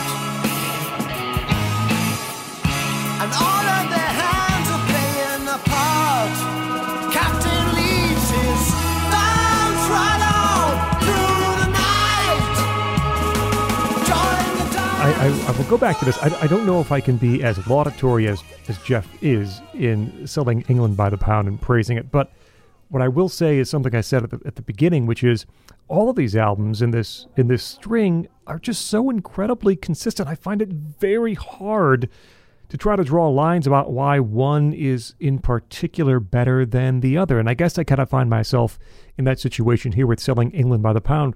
There are many things I like here. There are a couple things I think are a little lesser, but that's essentially the story with all the albums in this string in the Gabriel era. This one, I feel like the compositions are a little more theatrical. Certainly there's the British theme that you see right in the title, British English themes, playfulness that's been a kind of a hallmark of Genesis and some of these songs in the past few records. I think Collins likely has never sounded better than he does here. I think Steve Hackett, his guitar sound is a bit thicker in places here. I know he's talked about how he didn't really write a lot for this album, but he brought a lot to the album, meaning he wasn't writing the songs, the melodies, but the licks and the pieces he brought became very important parts of a lot of these songs. And I think Gabriel has said, that this album is kind of a collection of journeys. He's talked a few times about how his favorite songs that he's written are sort of these journeys that he brings the listener along with for this ride. And I think that's certainly the case through most of Selling England by the Pound. Jeff had poked at me earlier. You never heard I Know What I Like? No, I had never heard I Know What I Like until listening to Selling England by the Pound. That's a Steve Hackett song. It's a Hackett song, and I know there are more. I know there are longer epics. I know there are probably more Genesis songs here, but darned if it's not my favorite song here on the album.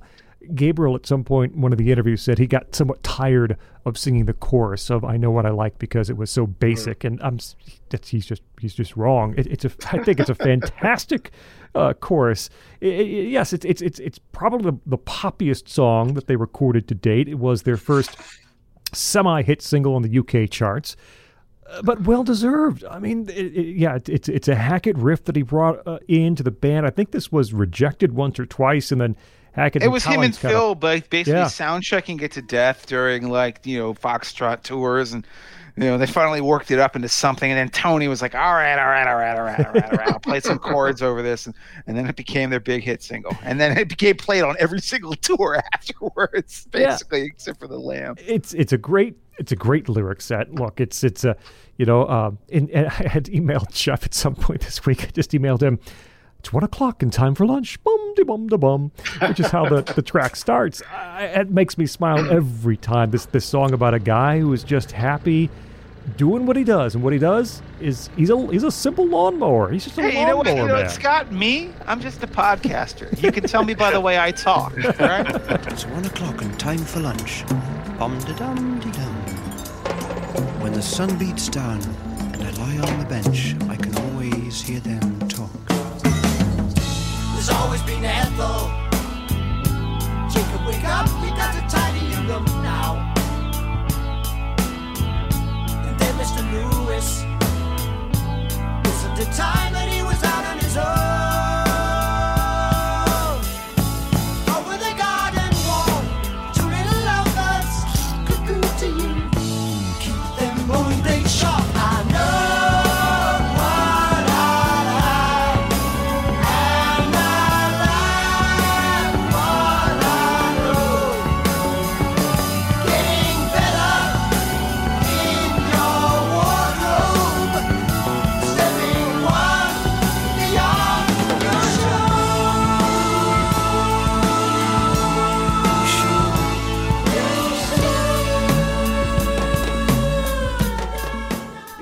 You won't conform. You won't listen to other people who are bringing in these job opportunities through the song. You could have a future here or a future there, and he just wants to mow his lawn. That's all he wants. There's sort of the hand percussion rhythms. It jumps kind of from these melodies in the verse to that wonderfully floating chorus that, again, Gabriel might not like singing it, but I think he does it very well, and it's just a incredibly hooky song. look, there are longer songs on this album. I know people love the Cinema Show, and of course we'll talk about more. But for my money, that's the best. It's just the best, most comfortable, most English moment on this record. It definitely, to me, sounds the most like the Phil Collins era, where you have catchier, poppier songs that just sort of grab you the first time you hear them. And I like that song too. To me, by far, I think the best song on this album, and one of my favorite Genesis songs of all time, is Firth of Fifth. It's again, starts off as Tony Banks' composition with that famous piano opening, and that's this unbelievably hard to do. All right, Pat, I'm going to give you a challenge. Can you play that? I'm not going to try. I know that you can do it. Yeah, right. One of my most beloved memories in college was like literally sitting with a Discman. Remember when you had a Discman that you couldn't use like a little a mouse bar to click? You move backward. You had to do like the little rewind thing. Painfully working every single note.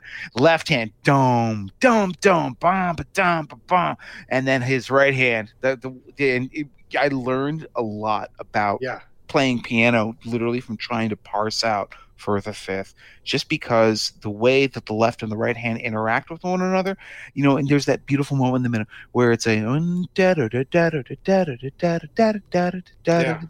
I might be able to do. Yeah. His left and his right are, there you go. His left and the right, the left and the right are working so tight together, right? And so, I was just like, these wide expanses on a piano keyboard. This is technical. Sorry to bore people, but if you start that song on a keyboard, on your right, you're like way up in the high part, and then your left, you're playing on the bass notes, and then like in the middle, you're just like doing these like sort of almost hand over hand moments. It's just, it is, I would say, the single greatest moment of piano music in popular music history.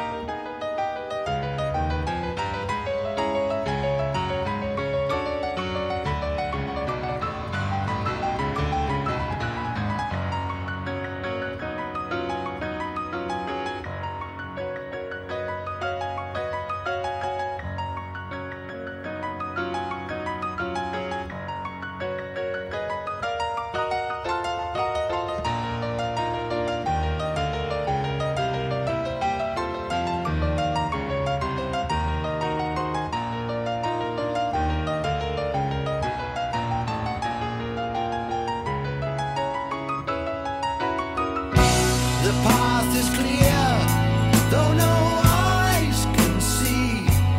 Yeah, it's incredible. But then it doesn't stop there because then Steve comes. Yeah, exactly. So you've got this really beautiful pastoral flute tune, right? And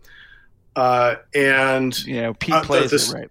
Yeah. So and then it evolves by the end of the song, and I love the story of how this happened, where they say that Steve Hackett was sort of as a joke one day, just doing the flute solo, this very nice little thing, as this big guitar solo, right? Just to kind of have a little fun. And I think it might have been Tony Banks who said, "Wait a second, that really works," and that's what turned into probably like the most famous, or one of the few real guitar solos that this guy, who, as you pointed out before, normally would sort of decorate the songs, but it's just this balls out guitar solo. It reminds you of the David Gilmour solos from Comfortably Numb or something like that. The perfect sustain. Yeah. endless sustain on those Yeah. notes. That's actually technically very difficult to do. Yeah. And it was just, yes, it's like one long. It almost it's an operatic soprano singing Uh-huh. is what it sounds like. It's one of the highlights of their entire career.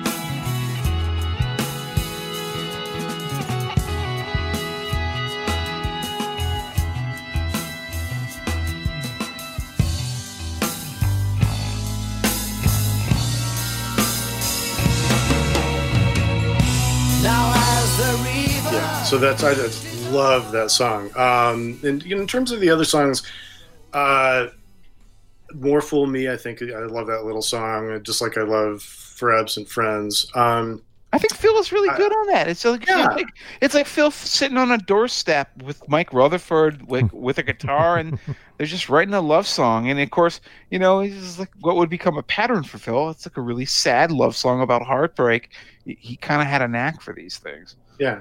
To me, the other standout on the album, and it's not really my favorite album the way it is yours, Jeff, but the other standout to me is Cinema Show. Mm-hmm. I think that is just, again, it's got the whole package. It's got the beautiful, 12 strings at the, 2 or 3 of these things going at once at the beginning.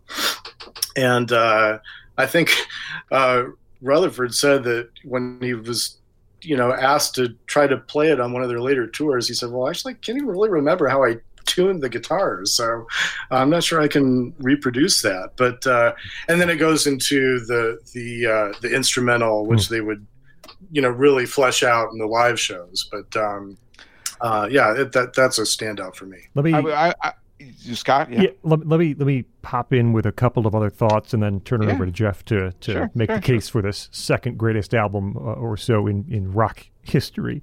On piggybacking on the Cinema Show, the back half of that song is probably my second favorite moment on the album. When damn it, you're not Scott. You're not allowed to pop in if you're going to steal the thing I'm going to say. Banks has this massively long solo on Cinema Show, which is just tasteful. It's just enough. Which is, I think, a lot of Banks' playing. It's just where it needs to be. It allows you to savor the notes and the chord changes, and then you get to that final section. No, but when the bass pedals kick in, it's when, and then all of a sudden it actually feels like, and I've been on these red eye flights in the morning above the clouds, and the sun is rising and it's red, and like you feel like you're an angel flying above the heavens. And that is what the last part of Cinema Show feels like. It's all that Hollywood magic, which of course is the joke. It's about a guy trying to score with a chick, believe it or not, in the beginning of the song. And then the Cinema Show, the instrumental part at the end is what they're going to see, I guess, on the big screen. But what you see on the big screen is some of the most magical music that you have ever heard in your life. And I feel like I am sailing on the wings of angels when I hear that ending instrumental.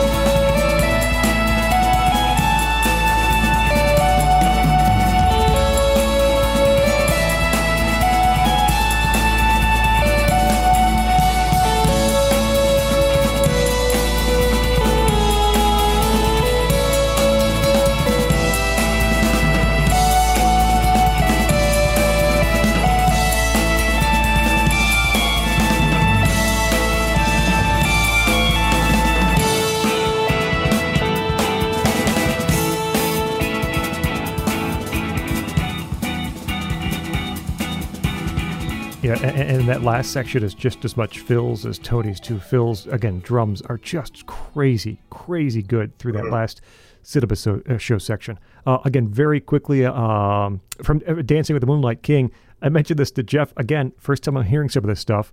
I hear the first, 60 seconds or so of Dancing with the Moonlit Night, and I hear Paper Late. I'm like, oh! Because of course, Late. I know that song. Hey, rest easy, Scott. No news is good news. I know that song, and I always kind of like, where the heck does that come from? It's a lyric in Dancing with the Moonlit Night that they were, I guess, sound checking at one of their tours in the early 80s and then finished off a song about it. Yep. And the one thing I'll say before Jeff jumps in is Battle of Epping Forest, which is one of the long tracks on this record, is probably one of the reasons that it's not right at the top of my list of these Genesis albums of the era. I think the band's talked about this a bit too. It's really cramped when they write the music and then Gabriel comes back and tries to fit his lyrics into the music. I think it really is. The lyrics are really a tight fit in the meter, in the music, and Banks said they overworked it. He said that a few times about some songs. They overworked it a bit. So I'm not a huge fan of that track, which is why I can't say the same things Jeff is about to say about selling England by the pound. Listen, I'm going to take up the stakes here for the Battle of Epping Forest. I initially, when I first heard it as well, thought the same thing that Scott thought in his ignorance. He thought that it's overcramped. Now I kind of think it's close to my favorite song on the album. It's one of my two. Cinema Show, I think, is probably my other one. The thing I love about it is that I think it is the height of Peter Gabriel's wit. Every single line practically is a pun, it's a joke, and not a stupid or corny pun, but a funny one, a funny image, a funny line. There's an entire middle section in the breakdown of Battle of Epping Forest. Steve Hackett pointed this out, when they did the interviews for the box set. He's like, everybody else doesn't like this album as much as I do. I think it's our best album.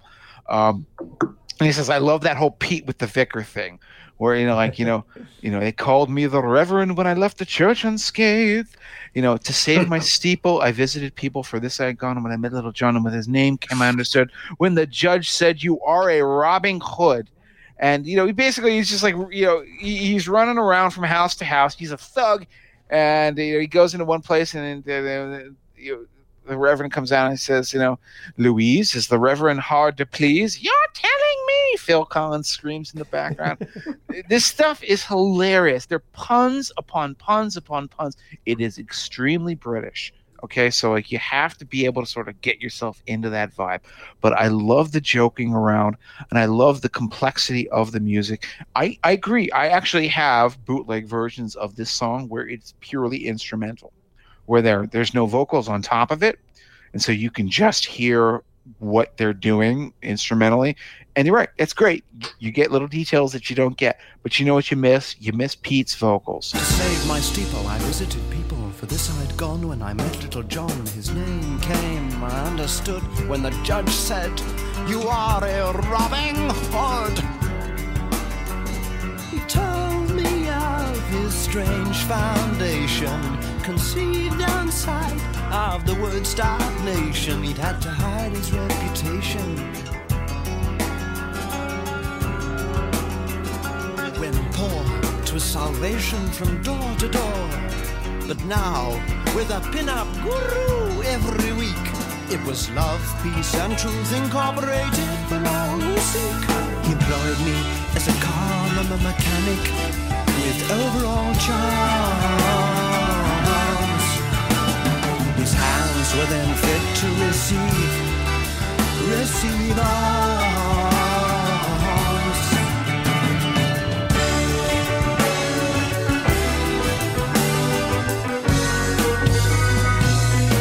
That's why we're in the battle of Epping Forest. Yes, it's the battle of Epping Forest, right outside your door.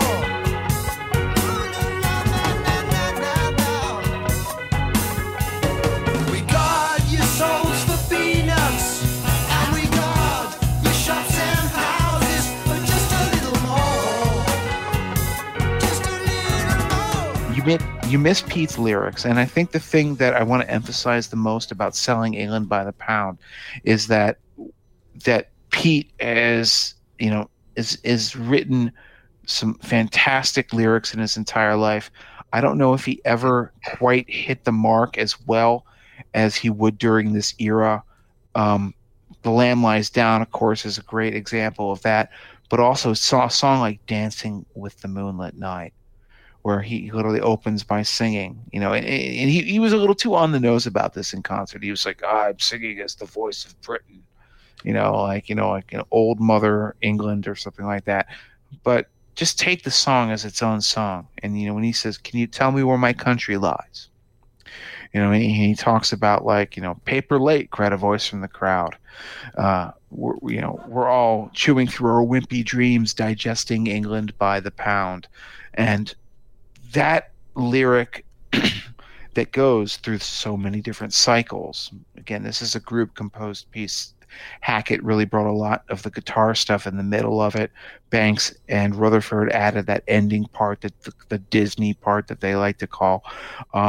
This is one of those absolute triumphs of composition with Genesis, and it is the way the album opens and the way the album closes. Because after Cinema Show fades out, after you've seen all those angelic flights and you've landed again, what does Pete say at the end? He goes back to Dancing with the Moonlit Night. He says, I don't belong here, said old Tess from the crowd. And then, for whatever reason, they just decide to go run through and name a bunch of British grocery stores. But it works. It works. And there's nothing on this album that doesn't work. This album stirs me. I guess that's the bluntest way I can put it. It physically stirs me every time I hear it. Every song has a moment, if not its entirety, that moves me, makes me want to sing, makes me want to move, makes me want to think. I loved Quadrophenia as an adolescent, as a teenager, as an awkward teenager, in a way that only awkward teenagers can love an album about awkward teenagers. But I have loved Selling England by the Pound since I was, say, 18 years old, and I'm 40 now, and my love for it has never dimmed, and I don't think it will ever dim. I think it is one of the finest records ever made, and I wouldn't remove a second from it, despite the fact that it's like 55 friggin' minutes long. It's a really long album, but I just hope people can go hear it and listen with fresh ears. Listen to all these guys working at the height of their strengths, and I guess I don't have anything more to say about that. So I'm gonna throw a big grenade into Patrick's lap and ask him to introduce the last album of our show. Well, the Lamb Lies Down is. I actually am looking forward to hearing you describe the story. He's going to have to do it himself. Thoughts. Yeah, I'm sure you do. A lot of it involves penises. It's just for some reason. Yeah, I don't know why. I don't yeah. know. I think to me, so it's a double album. It was recorded at Headley Grange, this place that where Zeppelin had recorded and Bad Company had recorded, and apparently nobody had cleaned it up since those bands had been there, and there were a bunch of rats crawling around, and sort of Aleister Crowley, I think, had owned it, right? So it's sort of a spooky place and appropriate to the album. And I guess to me, it seems like it's in some sense, to the extent that you can make sense of the story, in some sense, it's sort of a story about redemption, about Christ in a way. Like, I think Gabriel described it as being something like a Pilgrim's Progress but involving a guy in a leather jacket, Puerto Rican in a leather jacket. But I'll let you talk about the story more. To me, what makes it my favorite Genesis album is the unity that they have, the way that like you just talked about how the at the end of Selling England by the Pound, they bring back, the beginning, which is something they did with Supper's Ready. There are a lot of callbacks in The Lamb Lies Down, and they have these ways of taking pieces, in a lot of cases from the title track, Right. and massaging them and, reworking them. And what we've said about Supper's Ready and the way that it flows is incredibly true for this album, especially, to say that the first song, the title track, through, say, In the Cage, it all sounds like one song.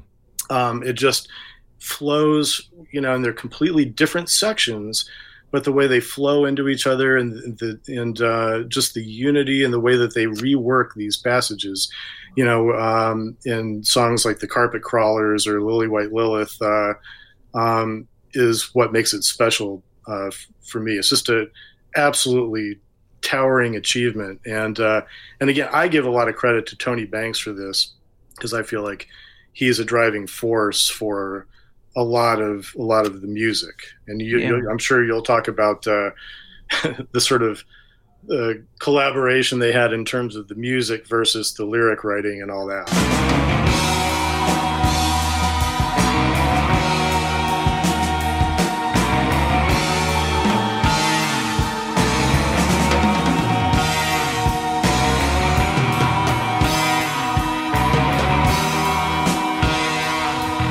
She leaves me in my darkness. I have to face my fear, and the darkness closes in on me. I can hear a whirring sound growing near. I can see the corner of a tunnel lit up by whatever's coming here.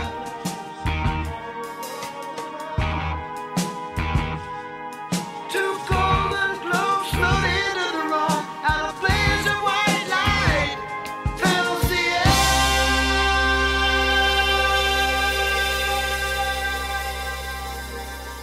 That's the funny thing, is it does sound like they're so together as a band, and yet, ironically enough, they could never have been more fractured. Right. I mean, the story behind it is, one of those things that is gone down in legend. Like, they present the idea for the album. They're like, what are we going to do for our next album? So, Mike Rutherford wants to do a musical version of the old children's story, The Little Prince. I'm really glad that never happened. And then, Gabriel is like, well, I have this idea, and it's the rail story, The Lamb Lies Down. But then he insists, he's like, listen, books don't get all the lyrics for this album. You guys can do the music, and I'll work with you on the music too, but I've got to do the lyrics. And that, of course, is a problem, because both Mike and Tony at that point like to write lyrics. They don't write them as well as Peter does, frankly, but they still have their egos and they want to do that. And then, of course, in the middle of it, William Friedkin, the film director, the guy who directed The Exorcist, contacts Gabriel and says, hey, why don't you come to Hollywood and do concepts for me? And Gabriel's like, hey, can we take a month off to do this? And the band is like, hell no, we can't do that. We're doing an album for F's sake. And then, even worse, then Gabriel's first child is born. And this is, I think, the thing that kind of really, to my mind at least, I can't know for sure, but I feel like this is the moment where, the things were going to end. Gabriel's first, his daughter was born, and she was critically ill when she was born. It didn't seem like she was even going to make it. Gabriel tells a story about how they wouldn't even let him and his wife touch her or hold her when she came out of the womb, because they didn't want them to bond with her, because they didn't think she was going to make it. It's that bad. And yet she did. She's alive and well. She thrived. She survived. The problem is that the band was completely unsympathetic to it. They're like, what are you doing at the ICU, Pete? Get back here. We have to do more rehearsals for the Grand Parade of Lifeless Packaging or whatever. And they, at this point in their careers and their lives, regret this and understand how insensitive they were. They were a band on the make. They were deeply in debt. They wanted to make it. They thought, this is the big thing. We got to do this. Come on, we all have to keep our pedals to the metal. But, you've got to take a pause to respect the fact that, like, holy Christ, this is not only is it's your firstborn daughter and she may not make it. And I think that was the point when Peter got a little bit alienated from the group. So they fractured, and yet they came back together, and they ended up with The Lamb Lies Down on Broadway. Now, this is an album that, Pat talked to me about, like, oh, you can explain the plot for this. Well, can anyone explain the plot for this? I'm not so sure that they can. He actually mentioned some of the key points that I was going to make. Pardon me. The Pilgrim's Progress idea. The fundamental thing you need to understand about The Lamb Lies Down on Broadway, and I think the lyrics actually do hold up well. The plotting works, but it is a weird Freudian, Jungian, psychodrama, a trip into the darkest, nightmarish dreams of your entire life. It's a story of contrition, of atonement, and redemption. It's both of those things. The redemption does not come without the atonement. You need to pay for your sins. Mm-hmm. You need to pay for the evil that you have done. There is no free ride. You're going to have to get your dick cut off and stolen by a raven. Yeah. I'm sorry.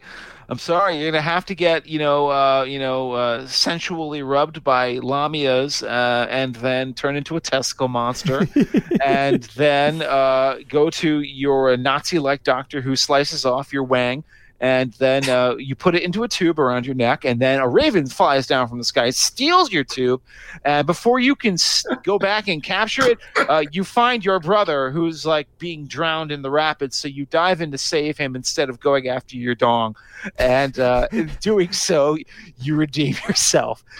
Folks, disc 2 of this album is weird. I don't know what to say. I wandered lonely as a cloud till I came upon this dirty street. I've never seen a stranger crowd. Summer gullions on squeaky feet, continually pacing with nonchalant embracing. Each artist disgracing, one facing the moves to say hello. Your skins are covered in slimy lumps, with lips that slide across each chin. His twisted limbs like rubber stumps. I waved in welcome, say please join in. My grip must be flipping, cause his handshake keeps slipping. My hopes keep on dipping, and his lips keep on smiling all the time.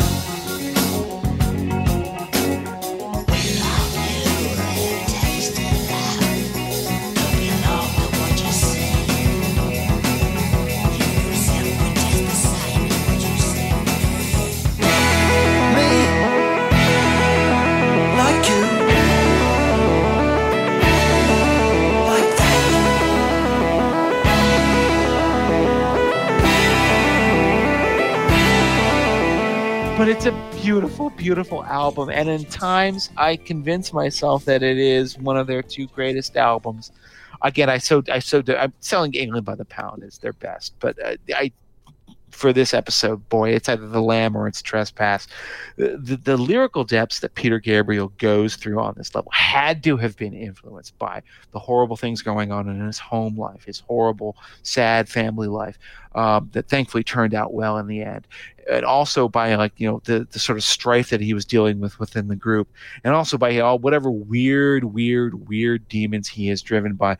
But man, I am up for this. I am up for Colony of Slippermen, where literally our hero is turned into a giant suppurating testicle monster because he gave in to his foul sins and feral sexual desires.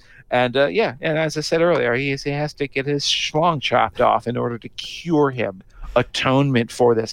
But then there's that Tony Banks just like kind of invades the song and turns it into this great instrumental interlude where suddenly a black crowned raven comes down from the sky.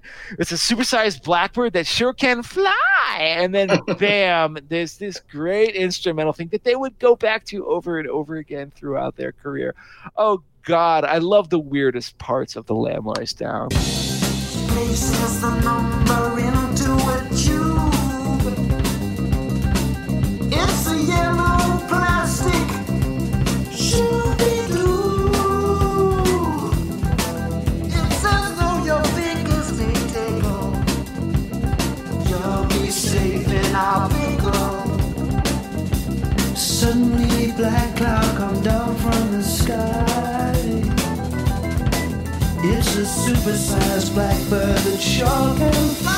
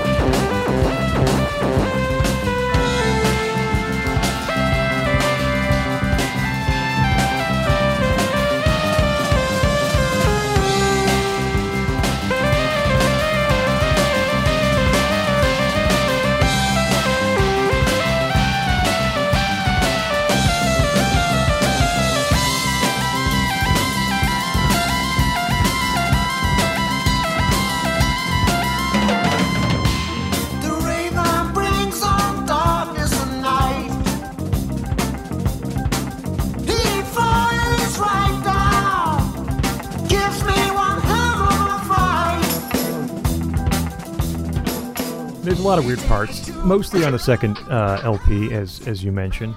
And we've talked about the background, and we've talked about the plot, but we can talk about the songs themselves because they're super strong.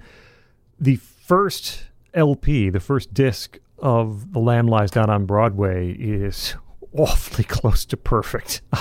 Yep. Side 2 especially. I asked Jeff, I won't put him on the spot here, but I did ask him off the air if he had to choose between... I'll tell you what I chose. I chose this. If he had to choose between Supper's Ready, essentially, that side there, or the second side of the first LP, The Lamb Lies Down on Broadway, what do you pick? And he did say this side 2 of The Lamb, and that is just an amazing string of songs from the rough, tough, Back in New York City, Hairless Heart, Counting Out Time, which is this fun pop song.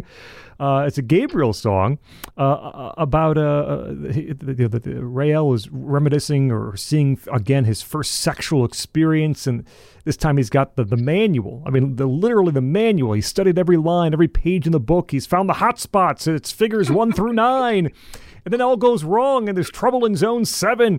It's a song that could have been a popular song. It's a pop song, but then how with those lyrics? It's impossible. But this great driving beat, sunny chords, this very strange guitar solo from Hackett toward the end. What I wrote here is party guitar. Yeah. I said if the Muppets had their own instruments, like a Muppet instrument, it would sound like that kind of burpy, as Jeff said, the farty sort of guitar solo from Hackett. It's just perfect in that song. Put it away, Mr. Guitar.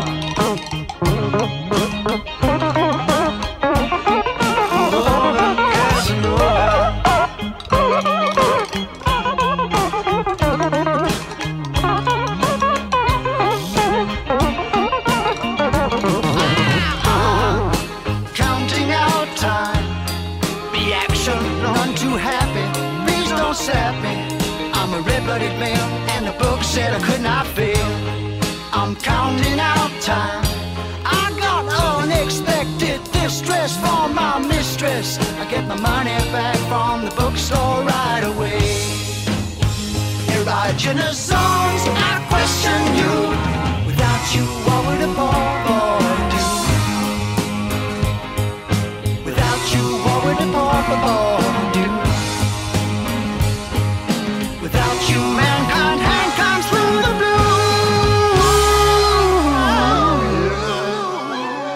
Carpet Crawlers, Chamber way, of but 32 Doors. Go ahead.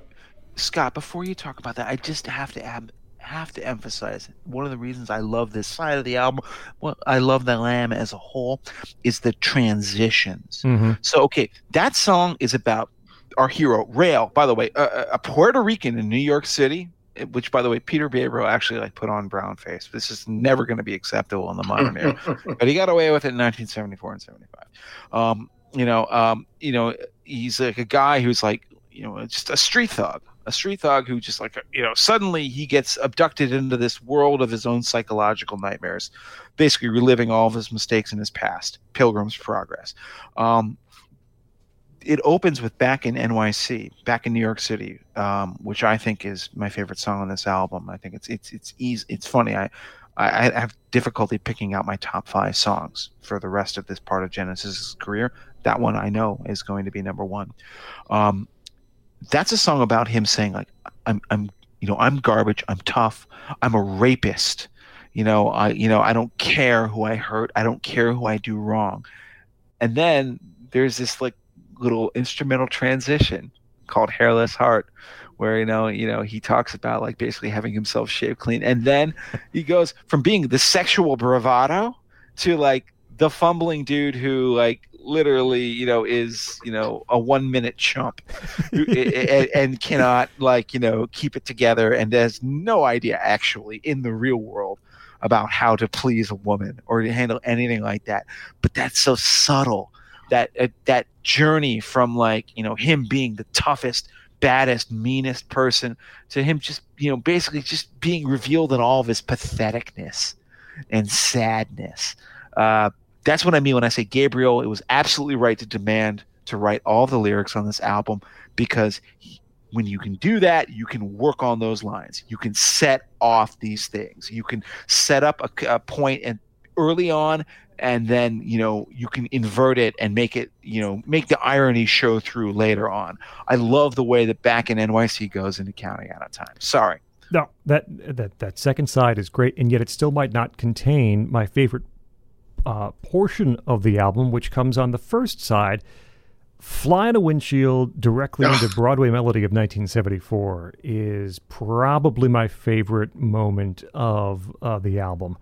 Yep. Fly on a Windshield starts with that delicate strumming, the tension building, and then it pops as the guitar and the bass pedals and the heavy drums come in. Phil said it was his attempt to do John Bonham. That would work, or that would make sense. Tribute to him, in his opinion. Yeah. And that lyric, the fly waiting for the windshield on the freeway just before it all pops into that big giant chord. It flows just absolutely naturally into Broadway Melody of 1974. Is just killer, ominous guitar riff that carries through the track. Very early on in this story, we are not at ease and any stretch of the imagination, and the strangeness is just beginning, and it's just a perfect setup. And I'm hovering like a fly, waiting for the windshield on the freeway.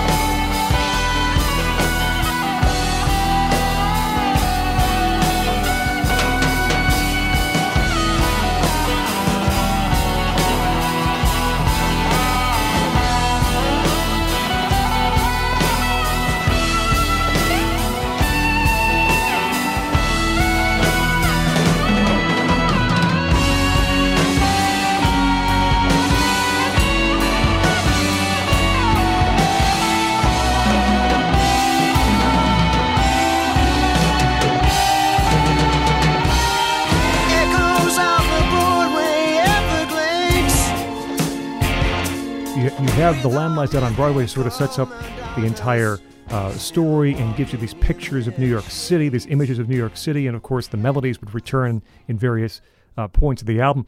And then you go right into Fly on a Windshield, Broadway Melody 1974, which really gets us off kilter, off center for all these things that are going to follow. I love that twofer. Yeah, I completely agree. The crescendo that you get with Fly on a Windshield and just the way that it builds. And I think one interesting thing, just sort of for the musicologists, is that there's this thing that Tony Banks does where he does these triads over like a bass chord or a bass note that stays the same. So the part you're talking about, Scott, is sort of, like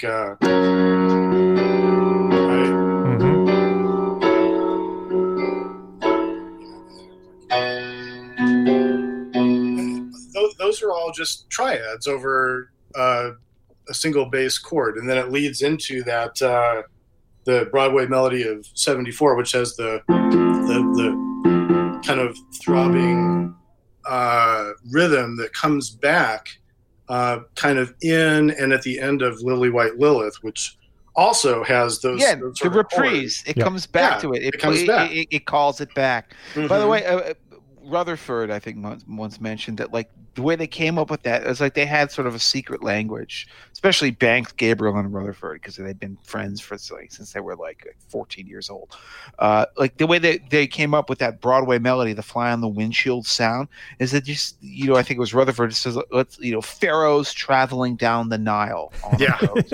Yeah, go and go, yeah. And there you go. And then Banks just like hit, as I said, those triads. It sounds like that.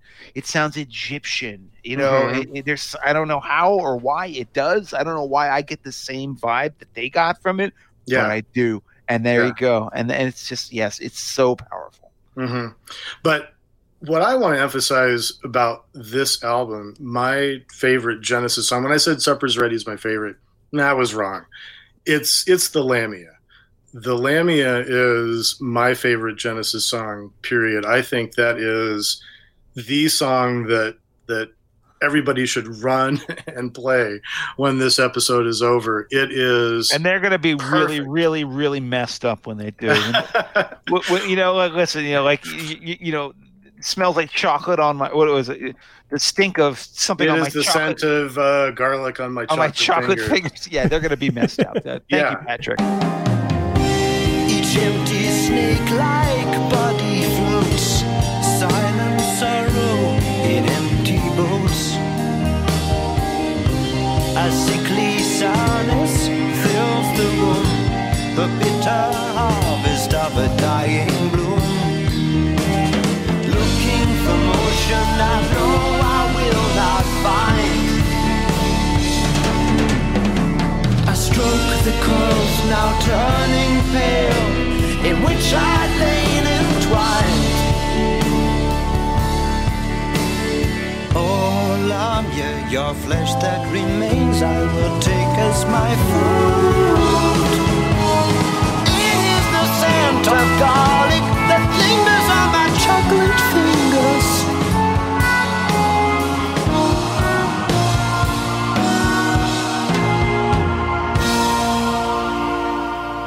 It's so good, though. You're right.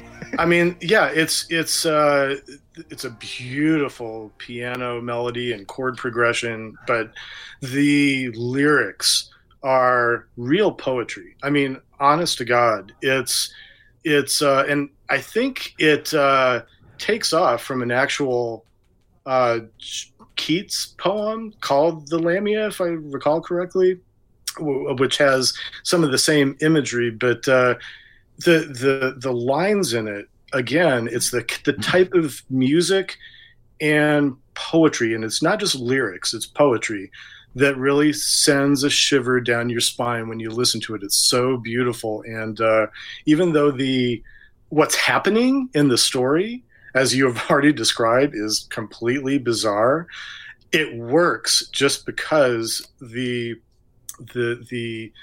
way that he expresses it and together with the keyboards, it's just magical. I mean, it really is an unbelievable song. For me, this is an album that took me a very long time to sort of come into full appreciation of, and that's why I know that Scott is screwed. He's only come to it fairly recently, because it's one of those records where you have to be able to get yourself into a frame of mind where you're discomforted. It's kind of the reason why I think that Peter Gabriel 3 is another one of my favorite albums of all time. But that's like, as my friend joked, a great way to drive your dorm room mate out of the building. Put Peter Gabriel 3 on and they'll leave after they get past No Self-Control. They're not going to be able to stand it. This is similarly messed up and weird because it goes to weird places, uncomfortable places. But it does it in a way that I think stands up more and more over time. The Lamia, and is it Lamia? I always said Lamia. I don't know. And neither do I, right? But that whole sequence from the Lamia to like Silent Sorrow and Empty Boats, Colony of Slipper Men, all the way down to the end. Mm-hmm. It is deeply discomforting, weird music. It's where the spiritual message of the album, I think, comes most closely into focus. It's, suffering, true suffering, has to be endured in order to have proper atonement and repentance for sins. And then maybe, and only maybe then, after you've proven that you're willing to sacrifice what you desire the most, for a greater good, for someone else. He can escape from this nightmare hell, but he decides instead to go after his brother. He pulls his body out of the water, and what does he see? The body is his. It's mine. And then all of a sudden, and it's the final song of the album, which is one of the very few songs that Genesis would play after Peter Gabriel left the band from this album. That's a message that still resonates with me. And it's esoteric, though. It's not easily accessible. You've got to really work for it. Like, you've got to sit through, the songs that are pure instrumentals that are just there because Peter Gabriel has to get into his testicle suit and get out of his testicle suit for the stage show, which is totally the way they structured some of the stuff on the second half of this album. But I have to say, like, The Lamb is the one Genesis album that has grown for me over the years. I always love Selling England. I always love Foxtrot, Trespass. But The Lamb is the one, even though it was the first one that I got, that pushed me away initially, and that the longer I listen to it, the more I come to believe that it is maybe one of their greatest records ever. At the top of the stairs, there's hundreds of people running around to all the doors. They try to find themselves an audience. Their deductions need applause. The rich man stands in front of me, the poor man behind my back. They believe they can control the game, but the juggler holds another pack. I need someone to believe in, someone to trust.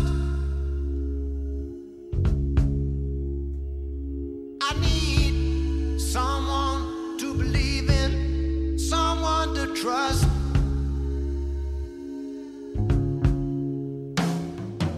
One of the things I think to listen for on this album is, I kind of alluded to this before, but the way some of the melodies come back. So if you listen to the title track, there are those lines, though man made light. I'm not going to sing, but you can sing it, Gordon. But though man made light at night is very bright. That bit there. Right. When they do the Carpet Crawlers, the line, a salamander scurries into flame to be destroyed. It's the same thing, right, but it's different. It's like they've transformed it into an entirely different melody and built an entire haunting song, really just around like a kernel like that. The carpet crawlers keep their corners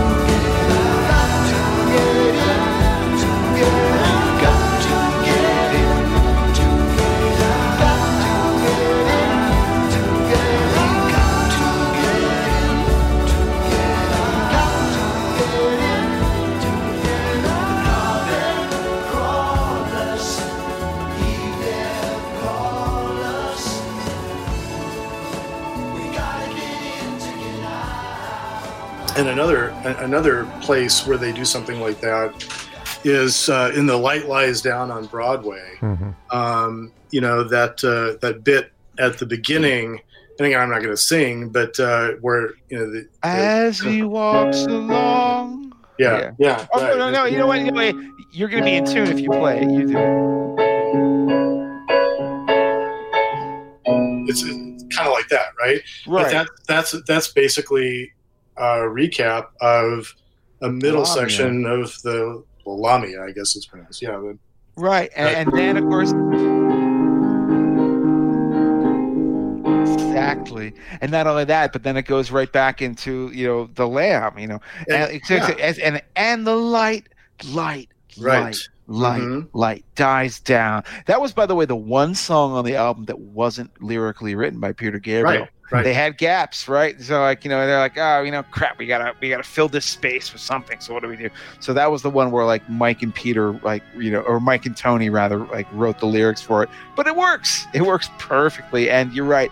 I think it was because that was written by them that Tony was like, you know what? I really love this Lamia melody. We're gonna bring it back. Why not? As he walks along the gorge's edge, he meets her sense of yesteryear.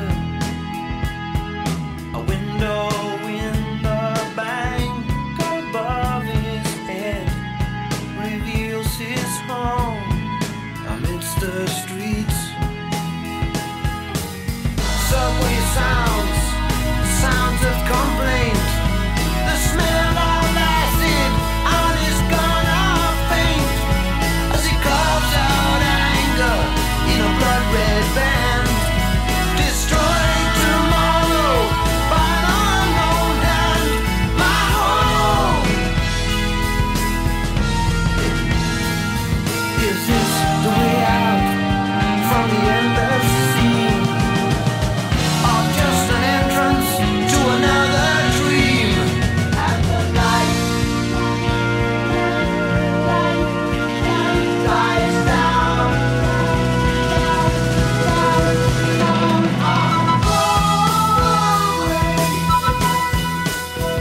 But altered, everything is just it harkens back to the beginning, but it changes it too, and that's what I love about it. Let me say two quick things, and maybe Jeff can wrap up the Lamb, and that's, I praise the first LP, the first disc very much, and I stand by that, of course. The second LP, I just think, is a slight bit weaker in how it's sequenced a bit. It's a little more Gotta dive into the weird, dense. Scott. You gotta dive into the weird. Maybe after a dozen more or more so listens. But two tracks toward the end, I think, are really good. Riding the Scree is such a tour de force for Tony Banks on keyboards. Man, is that a great track. It's 3 minutes or so instrumental before Gabriel's lyrics even begin, and it's a short lyrical song. But, man, Tony Banks is so good on Riding the Scree. And Jeff had mentioned it previously. And that is a really good song, and I think one of the reasons they may have played it in the future is because it kind of sounds like later Genesis. To me, it has that feel, that very fast upfront drum pattern that would sort of take over in the early '80s, around '80, that album. It has that feel to it, and lyrically, it's all over the place. It's a rock song, not a prog song anymore. Yes, yeah, absolutely, and figuring out what it is. There's so many different things in that piece of lyric. Well, it's the jigsaw. It's Purple Haze. It never stays in one place, but it's always a passing phase. And by the way, Scott, if you think that it's pretentious, you've been taken for a ride. Go ahead, Jeff.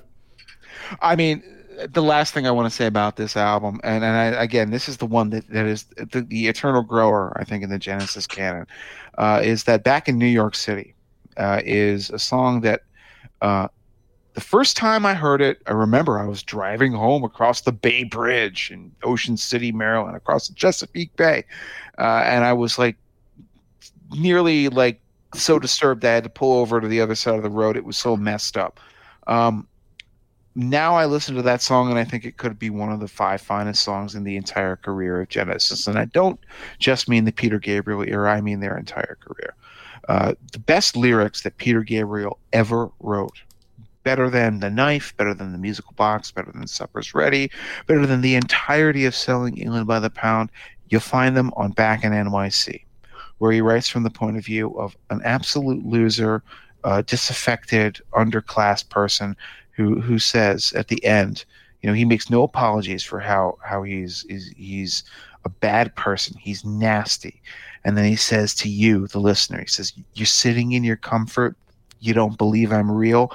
You cannot buy protection from the way that I feel.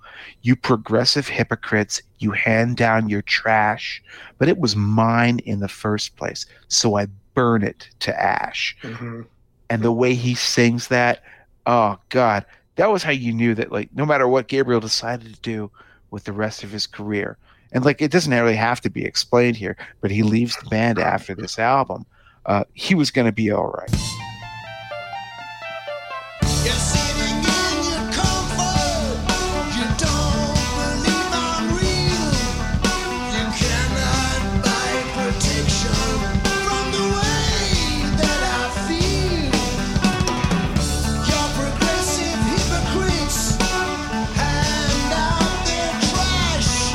It was mine in the first place, so I burn it to ash.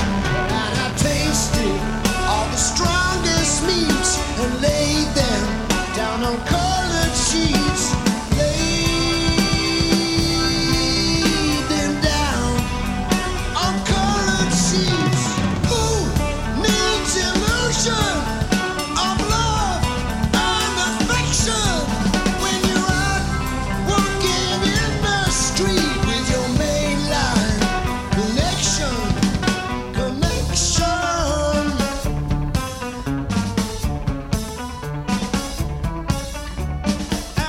Because, man, he had such an observational sensibility. He was so smart, so sharp. And in his youth, the talent was maybe one of those things that was still developing. It wasn't fully harnessed, but he was only going to get tougher and sharper from this point out. When you read right through it, you see everything alive. It is inside the spirit with enough grit to survive. If you think that it's pretentious, you've been taken for a ride. Look across the mirror, son, before you choose, decide. It is here. It is now.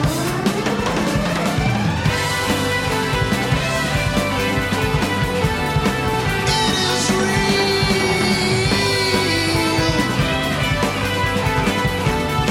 It is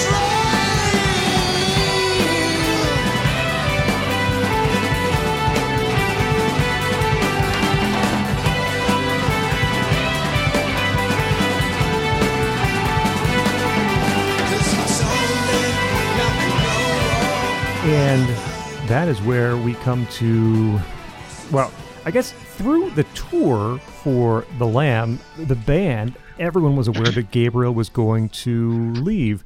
It was like five dates into the tour. Yeah. He tells them, I'm out. And they probably all predicted it anyway. And I think it was, might have been Banks in an interview saying essentially, when he left for a month to go work on that screenplay, the rest of the band sort of said, hey, this could happen at any time, I guess. Peter Gabriel could leave us. We have to figure out what to do at that point. And Gabriel made it very clear to them during the course of the tour that that was his decision and he was going to leave the band. And so that was sort of hanging over those late, especially the late tour dates on the Lamb tour, which was a large production, as you can imagine. It was a year-long tour, practically. I mean, it went from October of 74 to April or May of 75. It went forever in a day because, again, they were hugely in debt. They had to work off all of their debts. And so Gabriel, again, these are British school kids and they're all friends, and even though they have egos, so they try to handle it in a decent and rational way. He decided to finish out the tour with them. left with no rancor. They even kept his decision to leave hidden until I think it was like June or July of that year. And everybody just assumed that at that point, well, geez, Peter Gabriel, lead singer, frontman, songwriter for Genesis, has left the band. The band is over. And that was right. That was the end for Genesis. That will be the end of Part 2 is going to be a very short episode, clearly. Yeah, it'll be 15 minutes long. Yeah, you know what? Basically, it just all falls apart after Peter Gabriel leaves. Well, thankfully, we have more. I know before we get to talking about the albums and the songs, that Patrick wanted to spend some time, and perhaps Jeff would jump in here too. Sure. I don't have quite the insight on this that you guys do, about the long-lasting influence that these Gabriel years have had on other bands through the years, Patrick. Yeah, so, I mean, for one thing, I'm trying to think of another band that has an entire band that's devoted to doing covers of a particular, 5-year section from their catalog. And that band can go around and make money and pack houses touring. And I'm talking about the Musical Box. The Musical Box, which I think at least a couple, if not all of them, members of the actual band Genesis have gone to see live. And if I recall correctly, dude, I think they even Peter Gabriel lent them his costumes. Yeah, costumes and old films of the concert so that they could replicate, what it actually looked like, and the dialogue and that kind of thing. And they've got on their website, I think, a tagline. I haven't looked at it recently, but I think it's from Peter Gabriel saying that he took his kid to the show to show the kid what Dad used to do, basically, And really, I don't know if you've ever seen them, Jeff. I've seen them several times. I've only seen them on video. I've never seen them live. Okay, but I mean, it really it's like you're back in 1973. I mean, they are, they just they do everything the same way, and it sounds as close to the real thing as you could imagine. And I'm just like, what other band could actually, have a cover band make that kind of money, and just doing their covers? And there's other bands that I think if you're a Genesis fan, you need to know. And I honestly don't know to what extent, Jeff, you're familiar with all of these. Like I can tell you, I'm a big Marillion fan. Okay, so that's okay. So there you go. Yeah. So Marillion, and another band that has sort of had a similar, like they had the Peter Gabriel sounding lead singer for the first few albums, and then he left, and then it was like, are they going to be able to get by without him? And then they've gone on to have a very successful career. But those, for me, those albums with Fish, with Marillion, I mean, if you're a Genesis fan, you've got to get those albums. Yeah. Those are fantastic. There's a lesser known band called IQ that did some really good stuff. And two other ones that I want to mention. I sent you, I think you watched this video of Kevin Gilbert doing the back in New York City. Yeah. Amazing. Well, back in 1994, he's unfortunately passed, but so you can't go see him live anymore. But back in 1994, when I was in Los Angeles, he and his band did at this progressive rock show the entire Lamb, and he did costumes, like he dressed up as the Slipper Man and all that stuff. And there's YouTubes of this online. You got to go find that stuff, and then acquaint yourself with Kevin Gilbert's own music. And I would highly recommend his own concept album, which was released, I believe, after his death. It was sort of like a project of love put together, by his friends, and a song called Image Maker. Find that one, Kevin Gilbert, Image Maker, on YouTube. Listen to that. And if you're a fan of Peter Gabriel era Genesis, you want to be hearing that stuff. And then one other band, if I can mention, a band called Big Big Train. Jeff, have you ever heard them? I have heard of them, but I have to admit, I have not heard them. Okay. You gotta go to YouTube and type in just English Electric Part 1 and just start listening with the on the first rebreather. If you're not hooked within the first minute, then your money back. I'm telling you. I'm telling you, you'll like it. It would probably be pretty surprising given the fact that I love Genesis this much. Yeah, it's and I played English Electric Part 1 for my wife, who's not a big prog rock person, but she thought that I was playing Peter Gabriel era Genesis, and I said, no, look, it's Big Big Train. She's like, no, you're just trying to play a gag on me, like this. So it's great stuff, and very kind of like your favorite Genesis album. It's very British. The lyrical themes, everything about them is very British, and it's genuine, good music, and they're still making music today. So I just really want to highly recommend those bands to anybody who loves Genesis, in particular from the area of Peter Gabriel.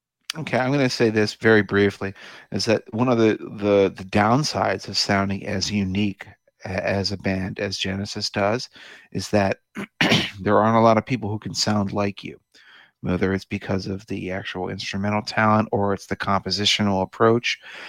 There's not a lot of groups that are like, oh, well, you said Marillion, definitely actually has a very kind of Genesis-like quality.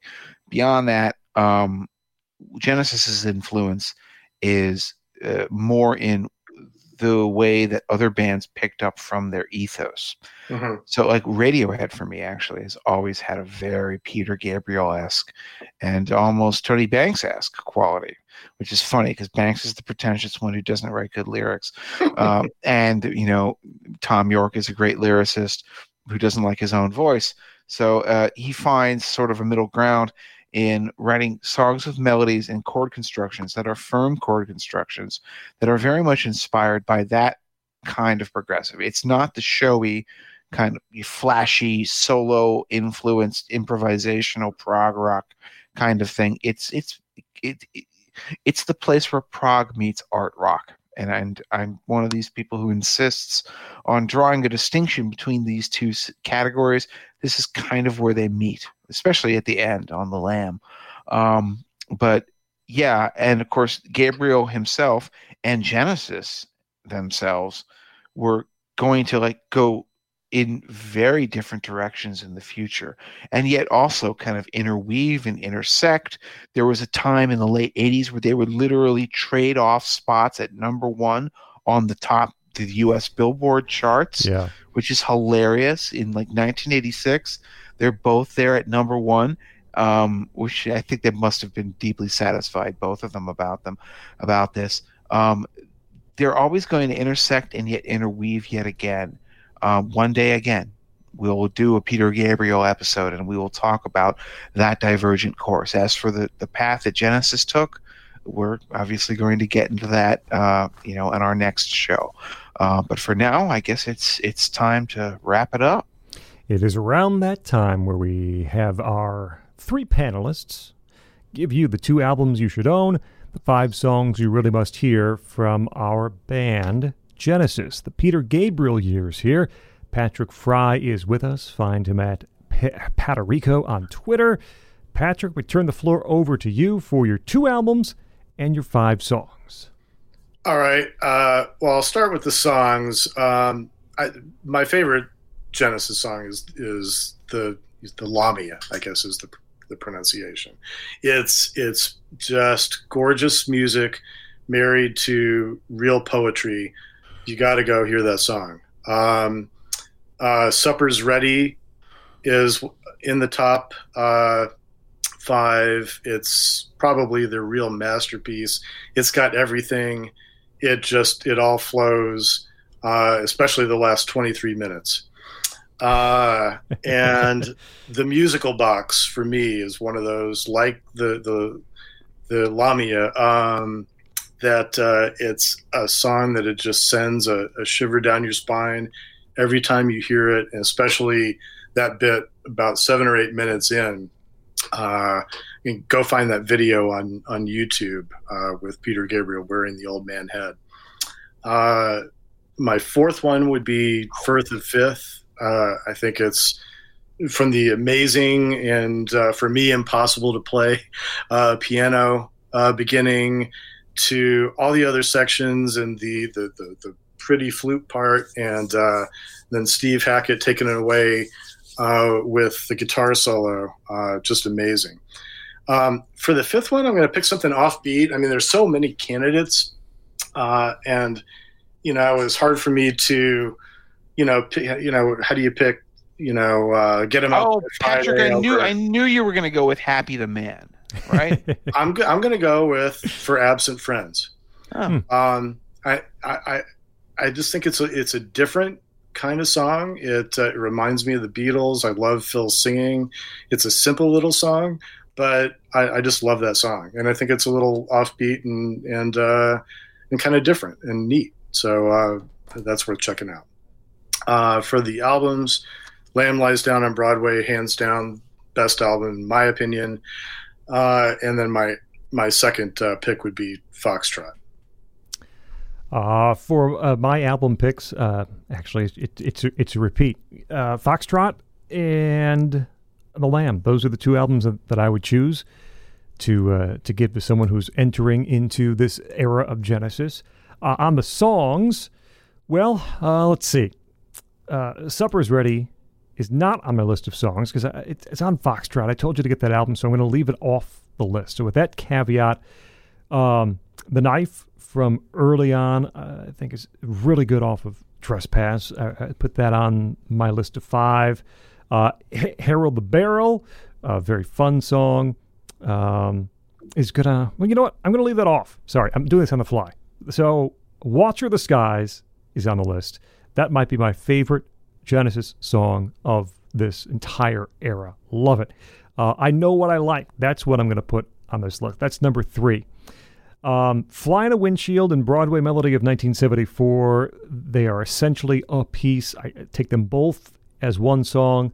They count as one song. They count as Fair one enough. song. And that gives me 4 already. The Knife and Watcher the Skies, I Know What I Like, and Fly in a Windshield and Broadway Melody. And I really should pick another one from The Lamb. It's because Ravine. It's the instrumental track Ravine, right? I should pick something else from The Lamb because it's so good, and that side 2 is fantastic. But, again, that's on the album list. So I'm just going to go back. Giant Hogweed. It lyrically fun and musically adventurous. I really love that groove they get in. So I'll put Hogweed on my list of 5 as well. Jeff, over to you. This is the moment where I hate the format of this damn show because listen, all of the albums from this era are worth getting, including the live album.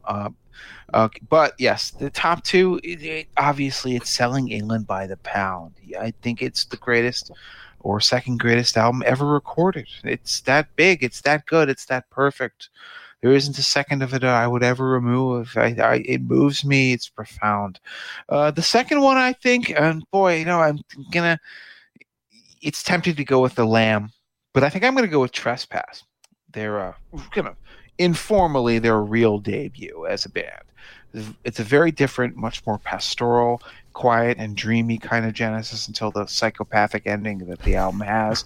But I really do think that it's great because it also gives you an exposure to Anthony Phillips, who was an important part of the band. And it's a view of who they were and maybe an alternate version, an alternate dimension of who they might have ended up if they had never met Phil Collins and Steve Hackett, which obviously we're all glad that they did. Top 5 songs. The first one I'll say is The Knife. And I'm going to actually specify that the one that you need to hear is the live version from the Genesis live album. We didn't cover it in the show. It was just too much to get to. It's a fantastic live album. I think it's one of the best prog live albums of all time. Single disc. It's really short. It's only 45 minutes long. It ends with The Knife. And this is the one that has Phil and Steve playing on it, and Steve literally just burning your face off with the guitar. Second song I'll name is Harold the Barrel. As I said, take Supper's Ready, collapse it into 2.5 minutes. You get Harold the Barrel. I really am into a song about a guy who cuts his toes off and serves them all for tea. Third song is Firth of Fifth, and the funny thing about it is that I think that it has a pronounced weakness, which is those lyrics. Tony wrote those lyrics. They ain't good. He wrote all of the music as well for that song. They're very good.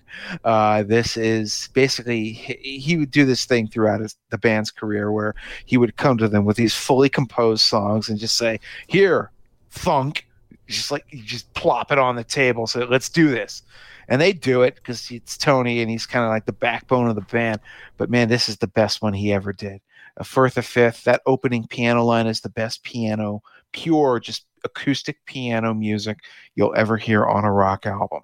Fourth song is Cinema Show. And as I said before, it's the instrumental half, believe it or not, of Cinema Show. The first half is beautiful as well, by the way. But, it's the instrumental. It's just a trio. And in fact, it's kind of a vision of what Genesis would eventually boil itself down to. Phil on drums, Mike on rhythm guitar, and Tony on keyboards. That was who they were going to be. And you get that first sight of that here in 1973. And then the last thing I'll name from The Lamb, there's so many I could name, but I'm going to go with Back in New York City. Because as I said, it's the best lyric that Peter Gabriel ever wrote for Genesis. And it's some of the best music, especially if you, like me, are the kind of guy who really likes to dance to 7/8 time. You are going to love this song. You can do your 11/8. You can do your 9/4. I'm a 7/8 guy. Back in New York City, you will always, unless you are already keyed into it, you're going to miss that one last beat, and it's going to throw you for a loop and frustrate you. But that's precisely why it feels so queasy and so compelling. It is one of the finest things that they ever did. And boy, I can't even believe that this is only the first half of this journey.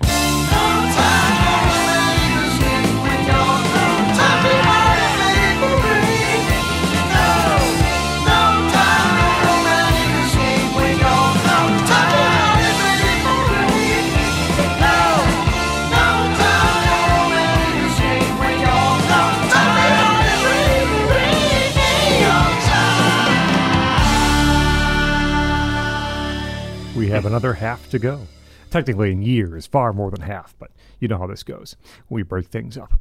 That is the first part of the Political Beats look at Genesis, the Peter Gabriel years. We thank our guest on this program, Patrick Fry, blogger since 2003, still committed to the forum. Find him there, at Patarico on Twitter as well. Patrick, thanks for joining us and for your musical accompaniment at times. Yeah, thanks a lot. This is a ton of fun. Jeff, at Esoteric CD on Twitter. Now you've got to go run through all the Collins era. I know you've been neglecting that, which is not true if you've seen his Twitter feed. So I take my child for a walk and I rattle off every single song on every single album in order just to prove that I can do it. I'm a nerd. I'm very OCD. Genesis stuff on his Twitter feed at Esoteric CD. My name's Scott Bertram. Find me at Scott Bertram. Subscribe to our feed. Get those new episodes, Apple Podcasts, Google Podcasts, Stitcher, TuneIn, nationalreview.com. Click on podcasts. Listen, enjoy, share them with friends and enemies, and leave reviews for us too. At political_beats on Twitter. Find us on Facebook as well. Search for Political Beats. This has been a presentation of National Review. This is Political Beats.